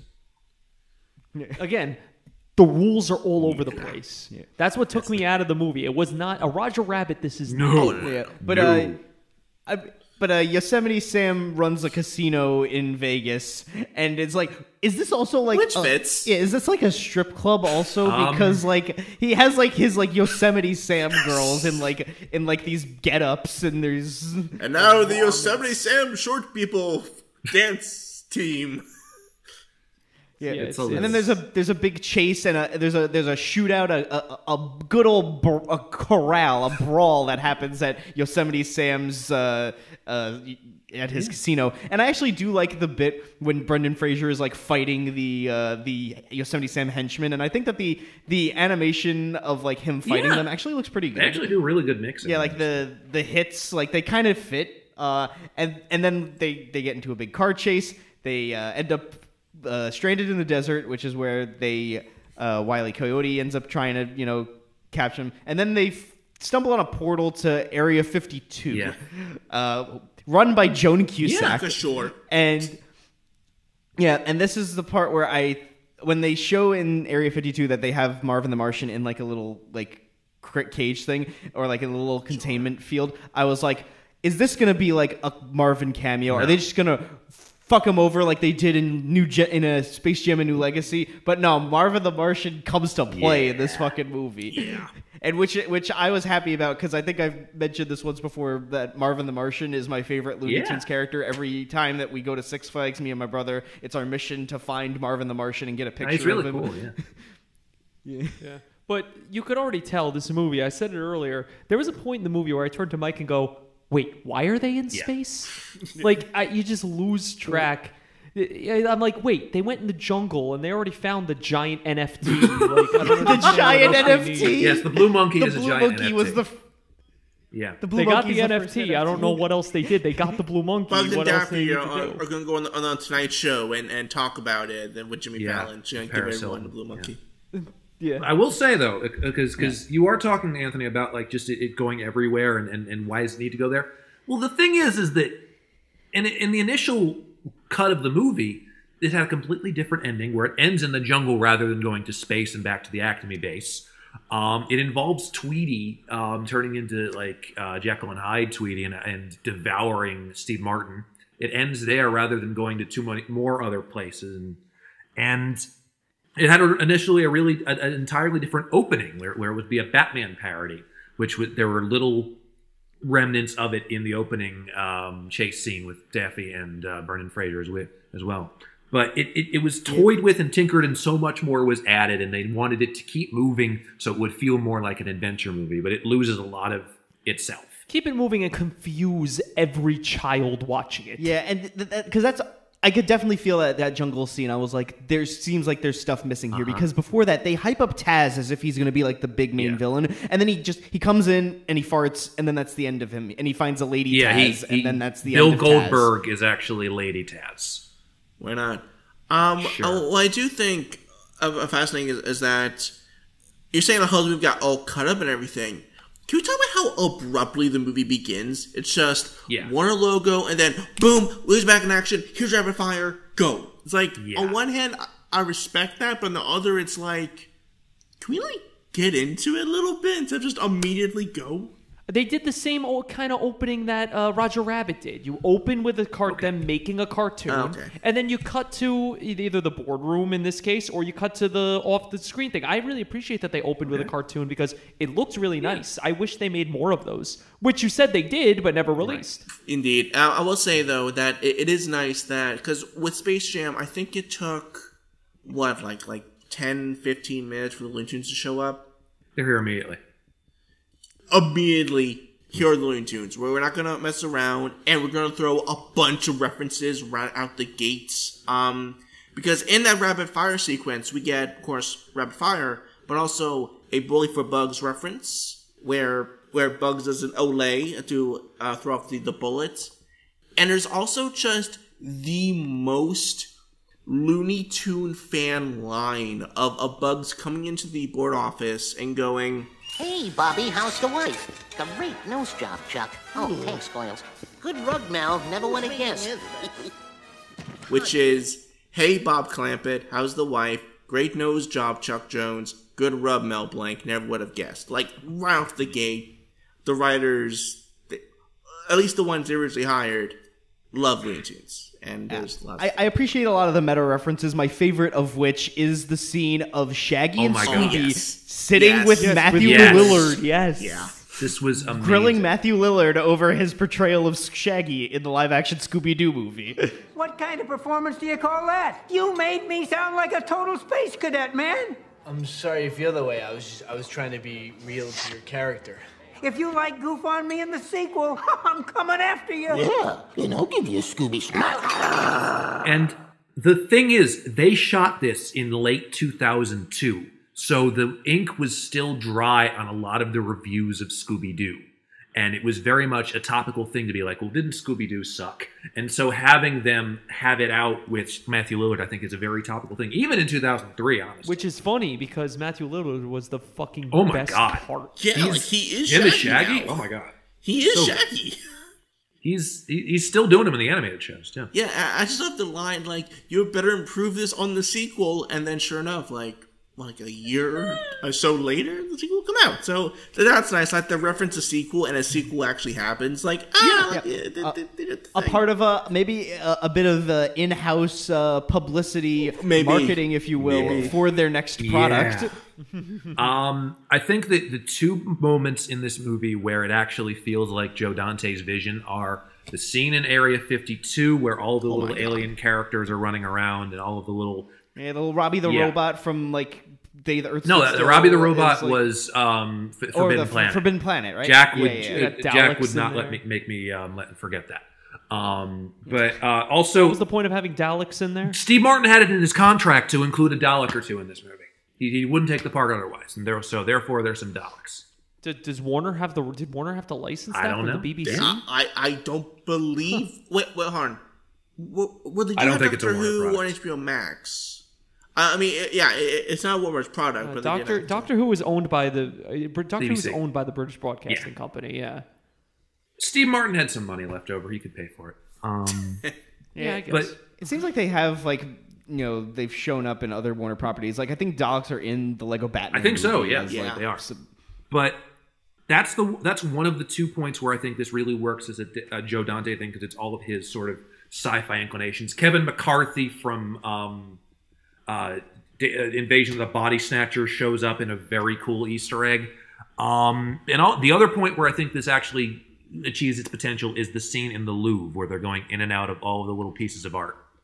That was the coolest part. Oh my god, because it's all these different parts of animation. Like you see them go into The Persistence of Memory by Dali and see them droop. And you see them go into The Scream by Munch. Yeah, we're gonna get to the critics' reviews later, but like all of the reviews, like whether good or bad, like everybody references this scene as the scene of the movie. Yeah, dude, I know they probably are so expensive, but I would love an animation cell from this scene. Yeah. Like, or one of the Seurat so ones cool. from the one they're on Sunday at the Grand Jeté. Yeah. It's a long enough scene where there's got to be hundreds of animation cells for sale. But yeah, no. What else is in this part? Because we've sort of gone everywhere. I will say something that irked me on this watch was, okay, so DJ and Daffy, they go to Vegas, and what's her name? Kate? Kate Hoy. Yeah. Kate comes into DJ's house like, hey, DJ, listen, I need the duck back. Where is he? And this we get our psycho joke with Bugs, and it's very nice. Yeah, it's for being a reference, it made me chuckle. Right. A reference for the reference's sake, it made me chuckle. Better than the Vince Vaughn version, that's for sure. Yes, and there's a line where on that scene where Kate goes like it's like, God damn it, Kate! Like, what are you doing? Like, you your entire life you wanted to be like Bugs Bunny, and here you want to argue with Bugs Bunny. He's your hero. Where is that at the end? Because they forgot. Because you set something up like that, you would think the climax would be like Kate gets to do something Bugs Bunny like, and yes, that sounds a lot like the ending to From Roger Rabbit, where Eddie finally gets to like into his cartoon sensibilities. But they kind of just drop it. You know what actually does that better? A character trying to achieve their inner child and realizing throughout the film they need to drop their inclinations to be serious and professional and just be a goof. You know what movie does that better? The Adventures of Rocky and Bullwinkle. Oh, well, okay. I thought you were going to say Eddie Valiant and Who Framed Roger Roger guys already Rabbit, said that. sure. I was going to do something new to the table. But here, Rocky and Bullwinkle. Yeah, that's a movie that is also, it's like, it seems like the type of movie where it's like this in the 2000s, where it's like the cartoon characters and they go into the real world, and they like that one's more of like a very Sonic the Hedgehog type of thing, where it's like they come into the real world. There was a part in this movie where it's like Brendan Fraser and Daffy are like driving in a car, and it's like, this is literally Sonic. Like this is literally it was like the we same have show. a commentary of Adventures of Rocky and Bullwinkle dropping in around, I think, July. We liked that a lot more than we ever thought we would. Genuinely. Yeah, me and him watched that like a year or so ago, and I think it had some like weird meta moments that I thought were kind of humorous. But it's just the animation, it just looks so ugly and disgusting for the CG characters. But there's something to it. But George Costanza, he's great in it. Yeah, he's great as Boris. We're foreshadowing a fucking commentary that's going to drop like forever from now. So so that's something that I found kind of odd about it. But we'll say there are so many moments in this film that loves the Looney Tunes. Like the moment where they're in Vegas, and first of all, the henchman that Yosemite Sam has, it's the bad guy from Super Rabbit. It's him. And it's Nasty Canasta from Drip Along Daffy. Yeah. Those are the two people. So when Nasty Canasta no, it's right. Yeah, Nasty Canasta, like Brendan Fraser falls onto like a table, and it's like dogs playing poker, but it's Looney Tune dogs. It's like characters that haven't been seen in decades, like Ham and X from I Haven't Got a Hat in there. Yeah. Like it's some weird quasi like there's Charlie Dog, Chester and Spike, the Barnyard Dog from the Foggy Lady cartoons, the dog from Hair Ribbon. which is a random Bugs Bunny cartoon, but he's there on the far left side, and it's just didn't have to go that deep, but they're like, no, it's a Looney Tunes movie. Screw it. Yeah. Here's a bunch of Looney Tunes. Yeah, and look, one of the fears that Joe Dante had in making this movie is that the Looney Tunes wouldn't be themselves, but that fear is not at all realized. These are very much like the character stuff they do here is all really good, and the voice acting they have for them is really good. They mostly just get really good people for it. Yeah, it's we get Joe Lasky, who voiced a majority of the characters in this. This would kind of be his like only main Looney Tunes thing before his passing, unfortunately. But we got Bob Bergen as Porky and originally as Tweety. But what happened was Eric Goldberg really wanted to be Tweety, the animation director. So he did. For some reason, Eric Goldberg really wanted to voice a Looney Tunes character in this movie because he voices Tweety and he voiced. I think he voices Marvin. Yeah, Tweety, Marvin the Martian, one line as Bugs Bunny. Yeah, there was a scratch line that was included after the Psycho scene. He says, "Doesn't anyone knock anymore?" Yeah, and what's awkward is Bob Bergen recorded his lines as Tweety, which given there aren't that many lines of Tweety in the movie, but on this cut, sure enough, the voice actor Bob Bergen went to the movie, watched it, and it was not him. And also, according to Bob, they pitched Porky's voice up too much, which I personally didn't notice that much. But he also voiced Speedy, as we previously stated, Eric Goldberg. I'm learning a lot. This movie had a lot of fan service. Yeah. Jesus. I mean, they let. The most fan servicey bit of it is the fact that they let Brendan Fraser play Taz. Oh yeah. Yeah. Yeah. I want to see the videos released of Brendan Fraser just going like blah, blah, blah, blah. There is. So the only late night talk show press this movie got was Jenna Elfman and Brendan Fraser going on Late Night with Conan O'Brien each a day or two before the movie came out, which hey, I fucking love Conan, so yay for that. But only Conan would be cool enough to. Oh yeah, absolutely. Looney Tunes back in action. Jay Leno could never. So Brendan Fraser, when he was Arn, he discussed how he got the role, and essentially he was just playing around on set doing the Taz voice for funsies, and then Eric Goldberg was on set going, "Come with me." It just took him. He's gonna have him shot. He's gonna take him out to the back and shot. Nobody does that voice except me. No one does Taz here but me. So Brendan Fraser does the voice of Taz. He demonstrates him doing the voice of Taz on the show. I'll put that clip in. Why not? Can we hear this Tasmanian Devil impression? You can't look at me though. You want to see it? All right, I'll look away. It's not pretty. You have to be naked for this? No. You and your tricks. Dude. Pardon.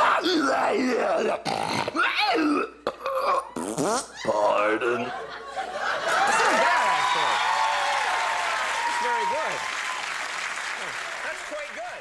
And yeah, that's pretty much the big voice acting time. Well, also, Billy West was also in this as Elmer. Yeah, and I do want to mention a big downgrade after being Bugs in Space Jam. His Bugs isn't the best, though. I will say. I'm sorry. No, I mean I brought that up in when we did Space Jam. Is that his Bugs just kind of sounds like Stimpy sometimes? He sounds. You can hear Fry. Yeah. I will say the coolest voice acting get they have in this, other than June Foray and a lot of the other people, is they have Mel Blanc as the voice of DJ's car's rattling exhaust pipe, the little whatever that is. He used to do that back on Jack Benny show for years as the voice of Jack Benny's rattling car. And so they used archive footage and put that in as DJ's car. So that's really freaking cool. I was going to say, did they get those cough sounds while he was on his deathbed? Oh. I mean, for the record, he did smoke, so maybe. Yeah. Smoker. Yeah. But then again, back then, who wasn't? Yeah, it's good for you. Cigarettes are good for you. Yeah, it's just there's always a fun time travel question. Where would you go if you want to go back in time? And I would say, to see the making of a Looney Tunes cartoon. But then you have to imagine you're sitting in a smoky room, everyone's tired, and there's going to be some racist shit. Someone's going to be like, what if the bull said a jazz singer? Just saying, like, what? Just a jazz singer. And then they like smack one of their secretaries on the ass and call her exactly. Toots. Yeah. Toots. Yeah, Bugs calls Jenna Elfman Toots a lot in this movie. 2003. Calls her Toots. Yeah. Fine. Do you guys want to get into the box office critical reviews and all of the aftermath reception of this movie? We can. Is there anything else that you guys have to say before? Anything else you want to move into before? Well, there's a lot of stuff that we've also sort of like gone over the last of this. Like I should probably throw in the fact that instead of having the big soundtrack of Space Jam, this movie had one or two minor needle drops and also, 2 junior senior songs. Yes. They had a song besides Move Your Feet. Can you imagine? Move Your Feet, which was a hit in 2003. And then the other one over the credits is Shake Your Coconuts, which I honestly love that song. I prefer Coconuts by Kim Petras, but that's just me. To be fair, okay, yeah, I'll give you that. But no, you get a lot of you get shit like you get Michael Bublé before he was famous in this soundtrack. You get High C and other like get Elvis. You get Elvis, you yes, Las obviously. Vegas, and yeah, I just love the little moment of Bugs singing "Viva Las Vegas" the ukulele, and he's on ukulele. That's such a Bugs like long-haired hair sort of thing to do. Listen, like the soundtrack to this movie, Space Jam, it is not. No. You said that before, yes. Yes, but I'm just reiterating. It's not. It's not great. Right. I will say the score. This is kind of a sad thing, actually. The score was composed predominantly by Jerry Goldsmith. Right, Joe Dante's man, essentially. His guy. Unfortunately, during production, he passed away. So someone else was brought in to kind of finish the work. And also, this movie has a lot of like last performances, like Peter Graves. Peter Graves' last role. You got Kevin McCarthy's last role. Kevin McCarthy's last role. And this was Joe Lashley's last big Looney Tunes product, really, before his passing. And this movie has blood on its hands. Yeah. Joe Dante's career. The Looney Tunes as a cultural touchstone. Pretty much. Yeah. I'll get into that. All right, so now let's get into the critical reviews for this movie. So on Rotten Tomatoes, this movie has a 56% with 139 reviews total, 78 fresh and 61 rotten. The critics' consensus reads, the plot is a nonsensical, hyperactive jumble, and the gags are relatively uninspired compared to the classic Looney Tunes cartoons. I'd say that's a bad... Listen, I think this should have been at least...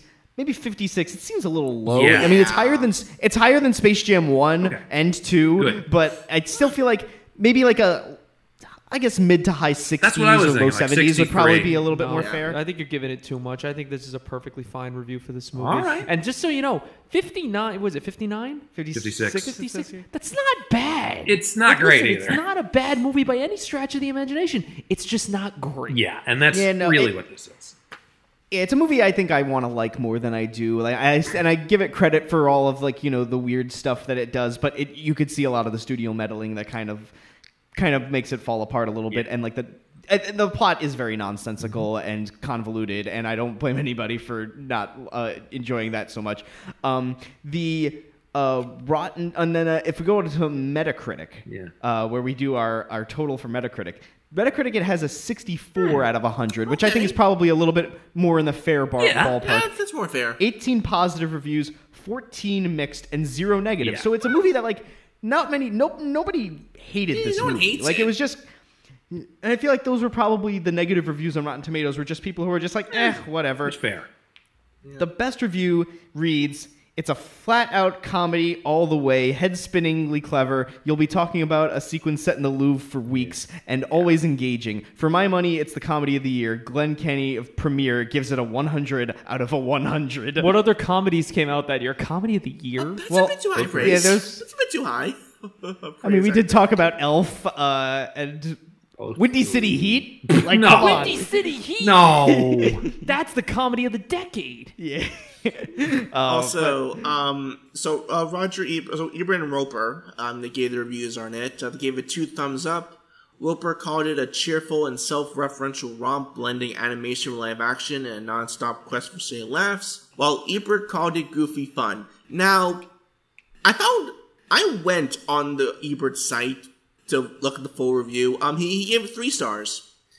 And he also provided this antidote, this story. I guess he wanted to fill in some copy. So it's like he needed to fill his 500 word quota. Yes, he needed. It's definitely when you're in college and you need to meet a word count. Exactly. It's like, I'll tell you a story of my childhood. So in this one, so Ebert just says, like, listen, like, I feel with Daffy in this movie because in 91 I was interviewing Albert Brooks for Defending Your Life, which is a Warner Bros. Movie. I love that movie. Great film. And according to Ebert, as I was getting up to leave his office, Albert Brooks said, "Look at these funny coffee mugs the studio sent over. He had 4 or 5 of them on the shelf, cups shaped like the Warner's cartoon heroes. Here," he said, "have one. I want you to have one." He pressed Elmer Fudd into my hands. "No, that's okay," Ebert said. "Take one. What is this, a bribe? They're worth 10 cents a piece, 25 cents tops." "You know," I said, looking up the shelf, "I've never been a fan of Elmer Fudd. My hero has always been Daffy Duck." Albert Brooks took the Daffy Duck mug from the shelf. "Here, take it," he said. "I want you to have it. Really." And then Ebert just says, "I could tell from the subtle intonation in his voice exactly what had happened. He had given me Elmer Fudd because he didn't like Elmer Fudd either. He liked Daffy Duck. I had taken his favorite mug." "No, you keep Daffy," Ebert said. "I'll bet it's your favorite. Come on," Brooks said. "Take Daffy Duck. Take the one you want." Ebert tried to put Daffy back on the shelf. He pressed Daffy into my hands. I left with Daffy, but I would have bet $100 that the moment I was out of his office, Brooks had his secretary call Warner's to see if they could send another Daffy Duck over. I want to just imagine like Albert Brooks just being like, "Come on, take the Daffy Duck. Take the pen, Jerry. Take the pen. You want the pen? Take the pen. Come on, I want you to have it. Have the mug. All right, I'll take the pen." But Roger Ebert's mother calls him. You shouldn't have taken that. You shouldn't have taken that mug. What do you want? He gave it to me. I just love just like 2 people crucial in film reviewing and film producing and directing, both just going, "Fucking Daffy Duck. Man, Daffy Duck's great. Like, he's awesome with this." Yeah. All right. Also, I want to go back to the days of movie reviews where it's just thumbs up, thumbs down. Do I see it or do I not? Yeah. Nice polar reviews, good or bad. Bring it back. Yeah, that's all we need. I don't need anybody telling me why they thought a thing. I'll make my own decisions. Thank you very much. That's why I quit journalism. There you go. Anyway, and the worst review comes from Scott Brown of Entertainment Weekly. Gives it a 42 out of 100, and he says, "There are flashes of wit, Speedy Gonzales muttering about political correctness, and an arty chase through the Louvre, but there is also random flatulence, aka the stink of desperation." There was like one fart joke. Did he coin the phrase "stink of desperation"? He really thinks he did something with that. But yeah, see, even like from the highest review to the lowest review, everybody references the Louvre scene as being the best part of the movie. Because it is. Yeah. It's creative. And then now let's get into the box office of this movie. As we referenced, this movie was a very big flop. Was not a success. On its opening weekend, it came in at number 5 with $9 million. And the rest of the top 5 of this week, Elf was number 1, and it was in its second week. And then at number 2 was the first week. This movie went up against Master and Commander: The Far Side of the World. How could this movie compete with such a boring cinematic universe film? Yeah, that is like one of the poster children of the boring cinematic universe. I remember when that movie came out, and me as a kid immediately going, "Not for me." Just not for me. Because it's a grown-up movie. It's a grown-up movie for grown-ups. All the film bros are going gaga about it now. Yeah, it's a grown-up movie for grown-ups. I'm sure it's a great film. Technically, I haven't seen it, but I do remember as a kid watching it on like TV or something, thinking I'm like, oh, I'm gonna get like a big Pirates of the Caribbean action movie. And no, it was not that. No, it's not that at all. A lot of sitting and waiting, and drinking. And then at number 3 was Matrix Revolutions, was in its second week, and then number 4. Losing out to the 4th week of another animated children's movie, Brother Bear. Phil Collins triumphs again. How sad is it that you're losing to like one of the worst Disney movies? It's got talking moose in it. I have a story about Brother Bear. Oh boy. So when I was a kid, early teens.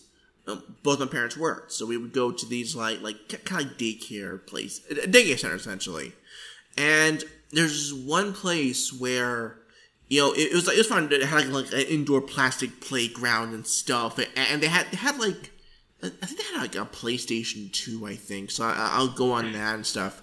But on the TV, they had a rotation of movies. Brother Bear was one of those movies, and it was on all the time. So I know that movie inside and out, and I can't. Years later, I know I can't see that movie again because I'll just watch it and immediately go, yep, that scene, yep, and that scene. The dentist. Mm-hmm. Oh God, the dentist's office, bringing me back to that time. Yeah. What artist did the song for the credits in that movie?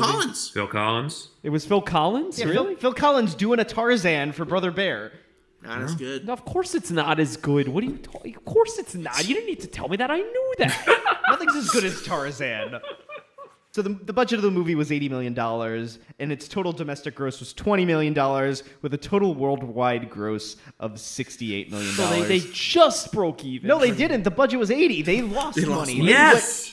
That's total worldwide. Okay, that the 60 is inclusive of the 20. I am sorry. 68 is a total. Okay. The total box I thought that office. was 68, not including the U.S. Okay. No. So wow, even if the movie did make a total of $88 million, it still loses money. It still loses money because you're marketing. You got to make more than your budget in order to break even, like double your budget. You got to spend money to make money. What can I say?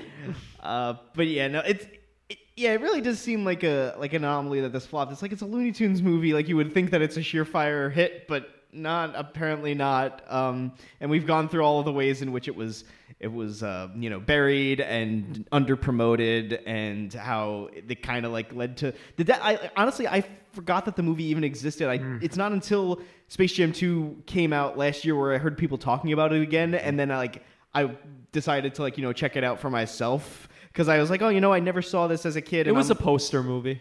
What, Back in Action? Yeah, it's a poster movie. For those of you who don't know, poster movies are just movies that we may have never seen, but they're just defined by their poster. Yeah. Like for example, As Good as It Gets. Yes. That's our definitive poster movie. He's got a dog. I don't know what that. Yeah, he got a dog. I don't know what the movie's about. See, I didn't even have to tell you what the poster was. You knew the poster was Jack Nicholson holding a dog. Yeah. The movie Valentine would go into that category as well. You just know there's just a guy with a face. I don't know about that movie, I guess. The Ides of March. Yeah. There's one for the you. number 9 with the Jim Carrey. The number 23. Oh, yeah. Number 23. He's got 23 all over his face. Yep. Larry Crown. The number 23, that's the highest number there is. Larry Crown. Tom Hanks is riding a motorcycle. Dude, Mike, you idiot. You know the biggest number is 100. Come on. You said it yourself. I mean, basically, this movie, it was like it didn't exist because of how badly marketed it is, and essentially led to a bit of a death knell for Looney Tunes as a product. That's what's so spooky about this thing, right? So the movie comes out, it bombs. Okay, the end of this movie, this goes right into my thoughts on this. The end of this movie is Bugs, in the beginning of the movie, he says, hey, maybe I can go meet all my cousins and stuff to take them time off. Don't do that. My 435 cousins or something. Yeah. It's like, yeah, because Bugs fucks. Yeah. Yeah. Him and Goofy have like sex trade-offs. They have sex talks. I thought you were saying that Bugs and Goofy have sex. No, they just trade secrets. Anyways, so Goofy. The end of the movie. Bugs goes in his limo. A bunch of Looney Tunes characters go by, like Hippie Hopper flies by, and like the squirrel from Much Ado About Nothing like is in there, and like Mark Anthony walks by. They put a lot of Looney Tunes in this, so it's like, okay, well, I'm gonna go. My cousins, Daffy, you take care of the studio, and that is the most sub-metatextual ending to a property movie I've ever seen. Because Bugs went away. They all went away. They all went away. Is this the foreshadowing of where they all ended up in Space Jam: A New Legacy? Yeah, where pretty it's like much. They're all like, Bugs is living alone as a hermit, and everybody else has gone their own separate ways. They were really immortalized in the mid 2000s in those ghetto Looney Tunes shirts. That's where they ended up. That's what happened to Looney Tunes after the this gangster movie. rap Looney Tunes shirts. Bugs was never the same after Tupac. So, because this movie failed, all Looney Tunes related media was either put on hold, canceled, or demoted to home media. A collection of theatrical shorts, as well as the Duck Dodgers television show, were put into production because of the movie. Kind of like, the movie's a success, and then we'll just release more Looney Tunes. It'd be great. Because the movie bombed. The shorts that were finished were put onto home media. So it would be like a bonus feature on some like third-rate Warner Brothers film or what have you. But the Duck Dodger series was fine. That was like the one thing Went on for another season.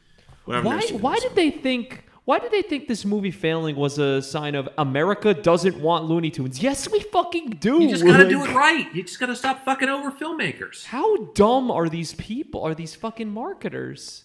Their studios only think of themselves and of money. They don't think of what actual people need. We said it before. It's like the Muppets. What if we made them The Office? What if we did this? It's what like, we people don't want that. You're overthinking. You're overthinking it. You are overthinking and it. Here's the thing. Okay, some products get canceled. That's fine. Also, around this time, the Looney Tunes were taken off the Cartoon Network schedule. So they were not being shown on television anymore. Well, you said they weren't on TV anymore. When did they stop? I know this was the time of when Saturday morning cartoons kind of started to really die. How long was the Looney? The Bugs and Daffy hour? Yeah, that one. Bugs and Daffy. Light the lights. Exactly. That fucking thing. Exactly. Was that on until? I think that was on until like 2005. Like 0203, I think. Yeah. Okay, so this died around the same time. Okay, yeah, they all. Oh, that's so. The Looney weren't on TV anymore, and they would only be really come back in 2010 with the Looney Tunes New Year's Day Marathon, which was a big fucking deal because they made like new promotions where it was like the Looney Tunes as giant models in like the desert. I remember that. It was amazing. And they also did one in 2011 for the Looney Tunes show as like a cross promotion sort of thing. So they would start showing back and forth between the years up to now, frankly.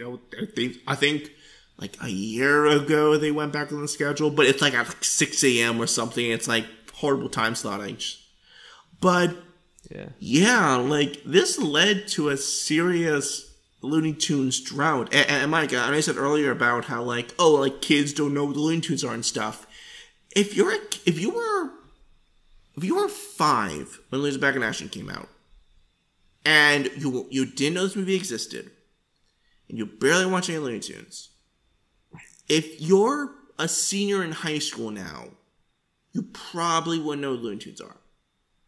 I feel there's a generation where that's a blank space for a lot of people.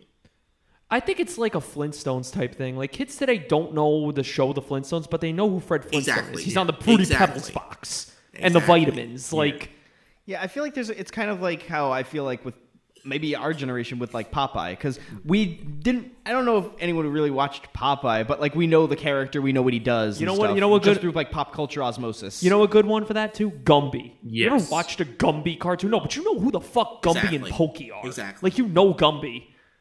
You know Art Clokey. You know who that is. Like Yeah. Now it's funny that I say all that's like, oh yeah, and the Looney Tunes were never shown again. On the home media release of this movie, they put, there's only one trailer on the Looney Tunes Back in Action VHS and DVD. It's for something called a Looney Tunes Golden Collection. What's up, Jack? I'm hunting weapons. For the first time ever on DVD, a 24-karat collection of classic Looney Tunes. I'm rich! I'm rich! Yahoo! Arriba! Epa, epa, epa! These groundbreaking cartoons are completely remastered and restored to a dreamy, pristine quality. I must be dreaming. It's the Looney Tunes Golden Collection. Look for it only on DVD. 56 of the all-time greatest Looney Tunes cartoons. Drink. in one. Oh yeah, the Gold Collection. Yeah. Yep. Me and Anthony, we were very familiar. We pride ourselves on our knowledge of VHS and DVD trailers that are on that play before the movie. We watch those more than actual movies sometimes. No, those are great. When I heard of this, when I saw the trailer, I immediately went to my parents like, guys, you have to give me this. This I is was wild. similar, yeah. This is wild. I need this. And I got it for Hanukkah that year. It was my first DVD. It's a good collection. Yes, it's the first DVD box set I ever owned. I watched that a ton. And I believe without that, we would not be doing the show. There's Right. no way we would be doing a Looney Tunes show if it wasn't of those golden collections. 'Cause Without- yeah. Without them funneling their energy from releasing new material to curating the material they had for fear of someone else, some other studio head trying to tamper with the public feeling about it. Without that feeling, we don't get the curation of the Looney Tunes stuff. We don't get us watching it over and over and over. We don't get me becoming a Looney Tunes fan. We don't get That's Not Quite All, Folks, and we don't get this episode. And we don't get a lot of the renewed interest in Looney Tunes right now. So Yes. something did come of this. It just may not have been what exactly they thought it would be. Exactly. So, just a quick aside, I have a question for you guys. You guys seem to know a lot about, Looney Tunes airing on TV and stuff. Do you guys cover on your podcast specifically, like, blocks of Looney Tunes? Like, do you guys cover, like, when Looney Tunes was on Nickelodeon in the 80s? No. There is a YouTube channel that does, like, history of Looney Tunes, and they did a great video on Looney Tunes on TV. Oh, I think I've seen it because I watched this guy on YouTube called I watch Knickknacks. Yes. The guy who covers chronologically every Nickelodeon show. Yes. And he got to Looney Tunes and he made like a 45-minute It's episode great. It's about great. Looney Tunes on Nickelodeon. It goes in so much detail about, like, the rights and, like, who owned what and why.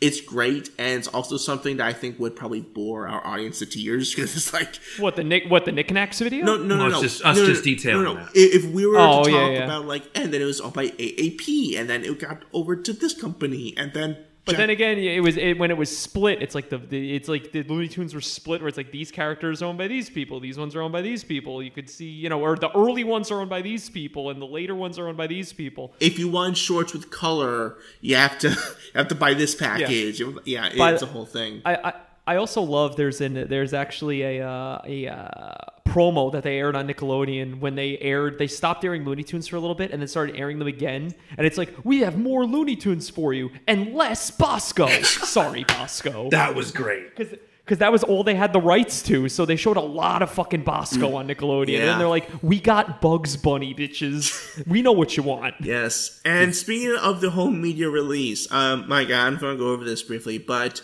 the bonus features. Yeah, I didn't watch all of these, but there was one bonus feature. It was like narrated by Daffy and Bugs, and they're going behind the scenes of like, here's how we made the movie. I liked that. Yeah, I remember liking that. Yeah, there was one line in the movie where where Daffy calls Bugs a suck up, and with his impediment, it sounds like he's calling him a fuck up. Yeah. He's like, you fuck up. Love that. When they originally released the movie on DVD, they had it was like that a behind the tunes, which would be the first ever behind the tunes, because that's what they would use for the Golden Collection behind the scenes stuff. Be like behind the tunes and this thing. So they did Behind the Tunes, and they did Bang Crash Boom about the special effects. And hey, lots of practical effects in this movie, which is nice. No, there's a lot of sets. And I think we brought up like in this day and age, they wouldn't bother having sex. They're like, oh, we got cartoons in it, just make it all green screen. Yeah. Like they did in Space Jam 2. Yeah, none of that movie was actually a movie. No, but what's funny is I watched Behind the Tunes, and okay, it's it's like early 2000s, so it's fine, but it's so shitty. Like it's like they reuse footage from the movie to match the lips. It's like it's a dub. Yeah, it's like they reusing animation to make it look like Daffy is saying and walking on the set and stuff like that. It's one of my favorite pastimes, along with taking quotes from the movie out of context to fit the trailer. Yeah.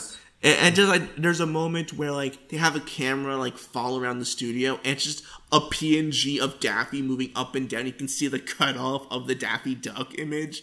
It's so shit. But what fascinated me is that was the DVD bonus feature. When they went to Blu-ray, they released a Blu-ray for Back in Action, and they made a new behind the scenes featurette, and it's actually competent. It's competent and well made and good. Wow. It was so weird. It's you could have made this the entire time. Well, I mean, I don't know if they had the technology back then to make it as good. Or the budget, or the time, or the... No, but it's like Dante's interview. I mean, these are all interviews from that time. They didn't do new... They did a new interview with Joe Dante. That'd be so fucking weird. No, Dante doesn't like talking about this movie. He's only really discussed it publicly once. The one time he did, he could talk about... The only thing he talked about was interference, and he said the less said about it, the better. He did say, at least it's better than Space Jam. Which it is. It is. I'm gonna fight. I'm gonna kind of edge you guys out on that, but whatever. I think I'm going to actually say, I think I said it before, I like this better than Space Jam. I think this is an enjoyable movie. I think that this is kind of I think the best at least we could hope for a live action Looney Tunes movie at this point. And it's they still have a lot of the in-house Warner Brothers stuff, which I feel it seems that's they're beholden to that, where it's they have to be Warner Brothers characters. They can't just be their own beings and just running around it, because it's all of these different disconnected cartoon segments like Wile E. Coyote and Bugs Bunny and Daffy and Elmer. It's how did these all fit together in the same universe? They're all a bunch of disconnected cartoons, and it's I guess this is a way of bringing it all in. But I think that it has some fun action chase scenes, and the animation in parts, especially the Lou scene, is very impressive, and I think that there are some funny meta jokes, even though it's a bit long-winded and the story gets very convoluted, and but I do like the use of the characters and how they're implemented in the movie, and I think that this is at least a better representation of what Looney Tunes should be than Space Jam. Yeah, it's almost so. Mike, what you're saying is the Looney Tunes are the best part of a Looney Tunes movie. Yes. Yeah. I agree. Yes, that comes up a lot. Lot with these movies. Just the funniest thing about Space Jam and New Legacy was how everyone's well, the Looney Tunes are great. What I found hilarious about Space Jam New Legacy, as someone who lived through the drought of the mid 2000s with Looney Tunes content, is just the idea, because everyone gives the New Legacy is why'd you kill off Bugs? Will Bugs fake out death? That's so stupid.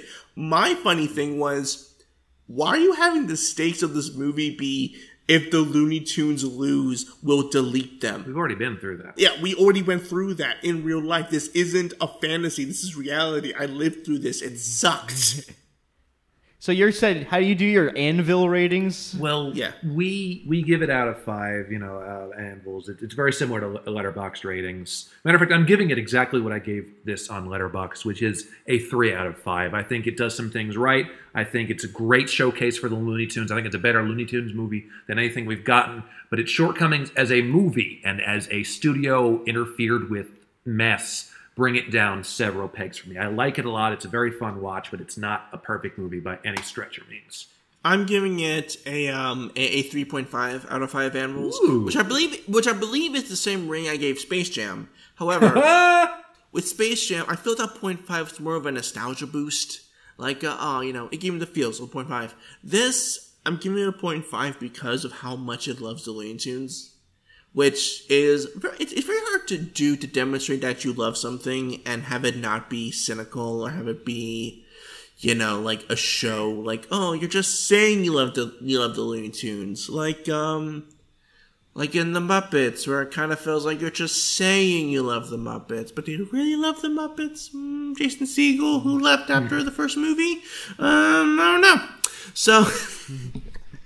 Yeah, I'm gonna say that I'm gonna go with with Jordan's rating. I'm gonna give this a 3 out of 5, which on a scale of 10 would translate out to a 6 out of 10. Okay. I think it's it's an enjoyable movie. It has a lot of problems, and watching it on a rewatch, I think it was more of a delight discovering it like last year when I'd never seen it before, and I was like, oh, this is actually enjoyable. But then like going back and watching it again, you're like, there's a lot of parts where this kind of drags a little bit, and and Anthony, what would you give this as a rating? 2.5 out of 5 or 5 out of 10. I think this movie's in desperate need of a rewrite.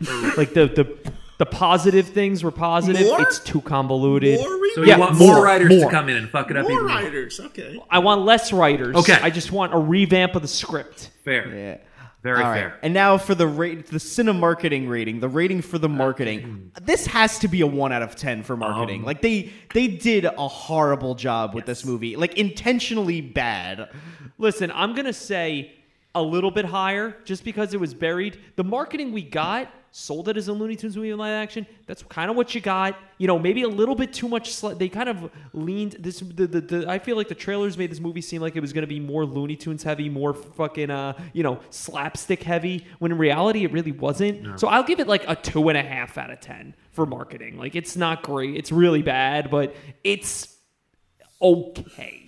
Yeah, I agree with you, Anthony. I think a 2.5 out of 10.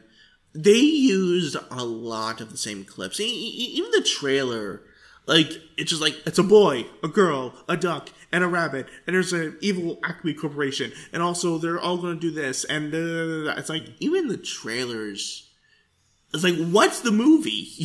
It also seems like a rehash of the Space Jam trailer, where it's like, a bull, a bunny, a doll, like... Which is itself... a rehash of Who Framed Roger Rabbit. A man, a woman, and a rabbit in a triangle of terror. You know what? I'll say this. I will up my rating. I will give it a 2 out of 10 for marketing just because I like the Bond parody teaser trailer. Yeah. That's the only thing about it. But because, anytime that a movie is like intentionally sabotaging its own movie's marketing, it's like I think that is indicative of like a bad marketing campaign that is not selling your movie good. Yeah, no, I'm also giving it a 2 out of 10. I think I give it some points for clever bits and also for surprisingly good action figures and like 1 or 2 good touches in getting people into the theater. But Warner Brothers intentionally dropped the ball and made it a point that this movie would fail, and I cannot give it a good marketing rating on that. So let's see what you guys had to say about a movie we had a lot of things to say about just now. We got a lot of comments for Back in Action, so we're just going to roll right in with them. My buddy Chris at Swag Kirby 778 says, honestly, this is how a Looney Tunes movie should be. It's the Looney Tunes being the Looney Tunes and not doing basketball or whatever is currently trending. It's actually about the Looney Tunes, whereas Space Jam were more about the NBA stars. I agree with you. Yeah.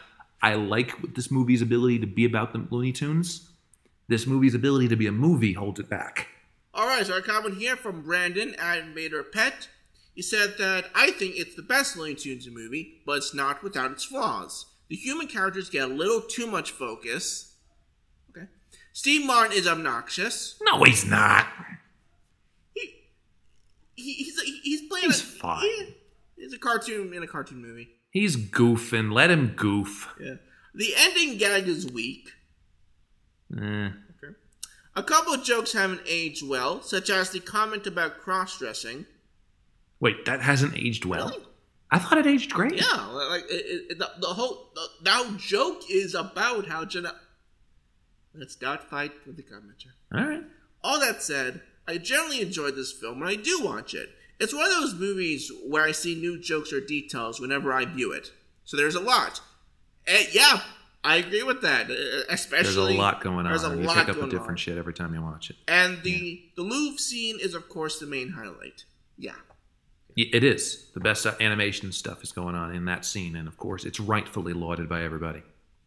We got a comment here from James Irish, JIrish780, says, Daffy steals the movie for me. Yeah, I can see that. I mean, Daffy's wonderful in this.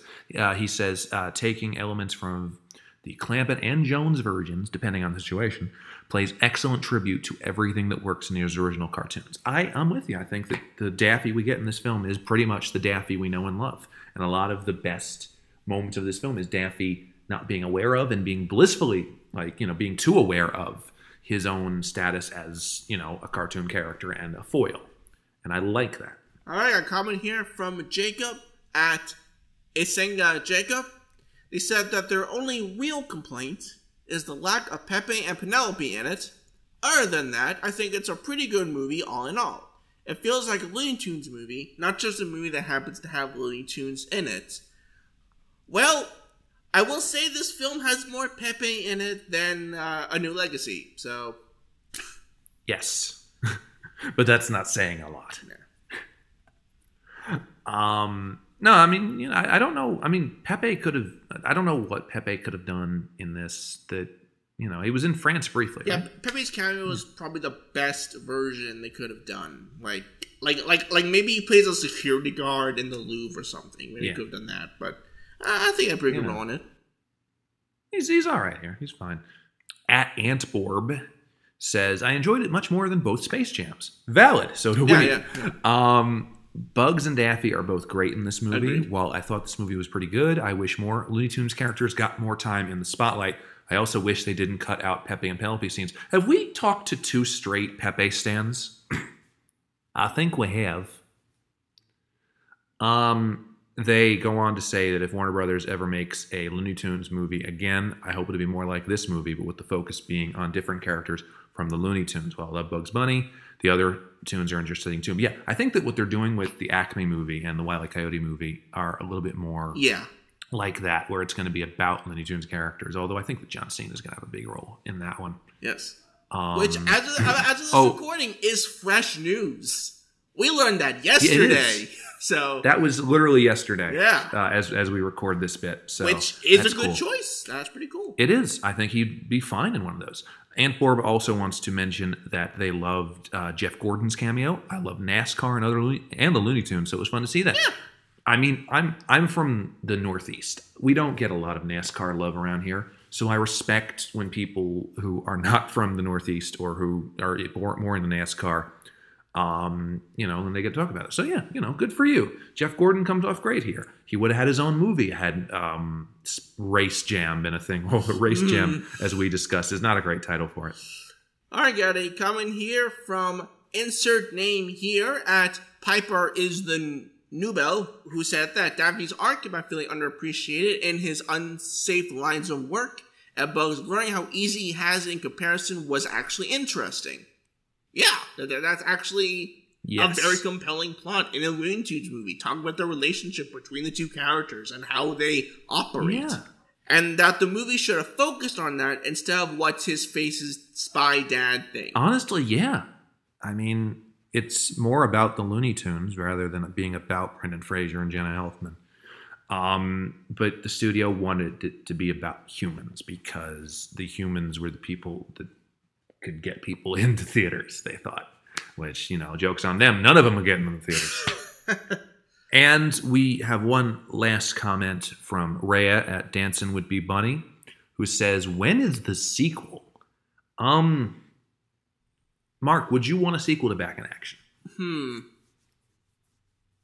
See, Bugs gets back from visiting all his cousins. Daffy is running the studio. The studio is going horribly because they're Daffy Duck shorts, and he's just egotistical about how this... Actually, yeah, I could see that. Yeah. There are some cool ideas. It's just a matter of will Warner want to do it. Which they probably wouldn't. But, yeah, just...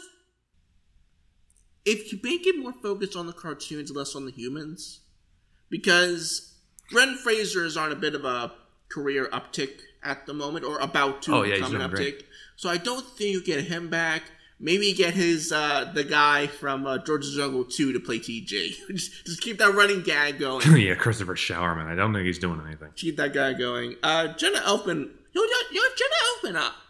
I could see coming back. She's not doing much else either. Like maybe her character isn't as stingent as she previously was, thanks to the experience from the first movie. So maybe she's like, kind of has her arms tied. She's like, like he's being funny, but like there is a way to do it.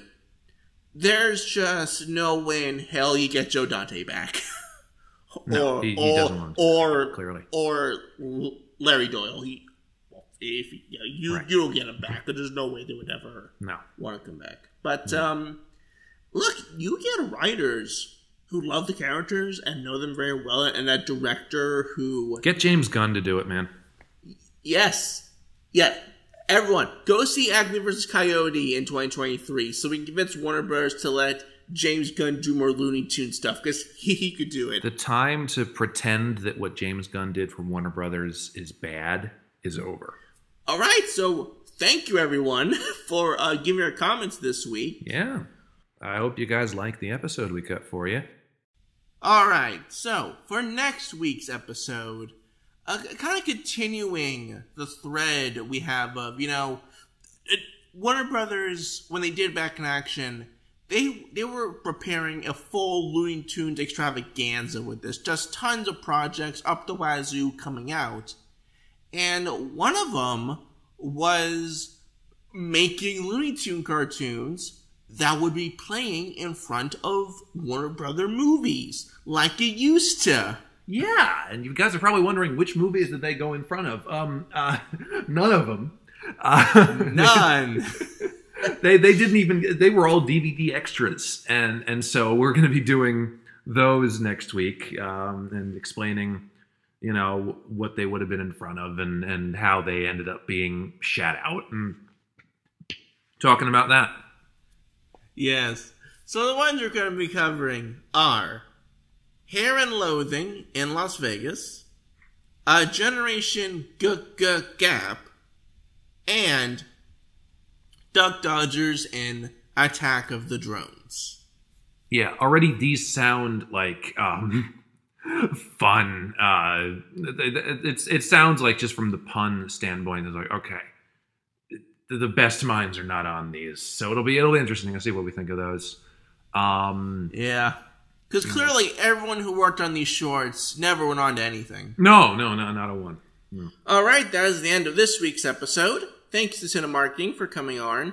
And if you want a more truncated version of the episode, you can go over to Cinemarketing's feed. Yeah, so both of these shows are going to be different based on whichever feed you listen to it on. If you listen to it on the Cinemarketing feed, it'll be more like a Cinemarketing episode. If you listen to it on the That's Not Quite All Folks feed, it'll be more of a That's Not Quite All Folks type of show.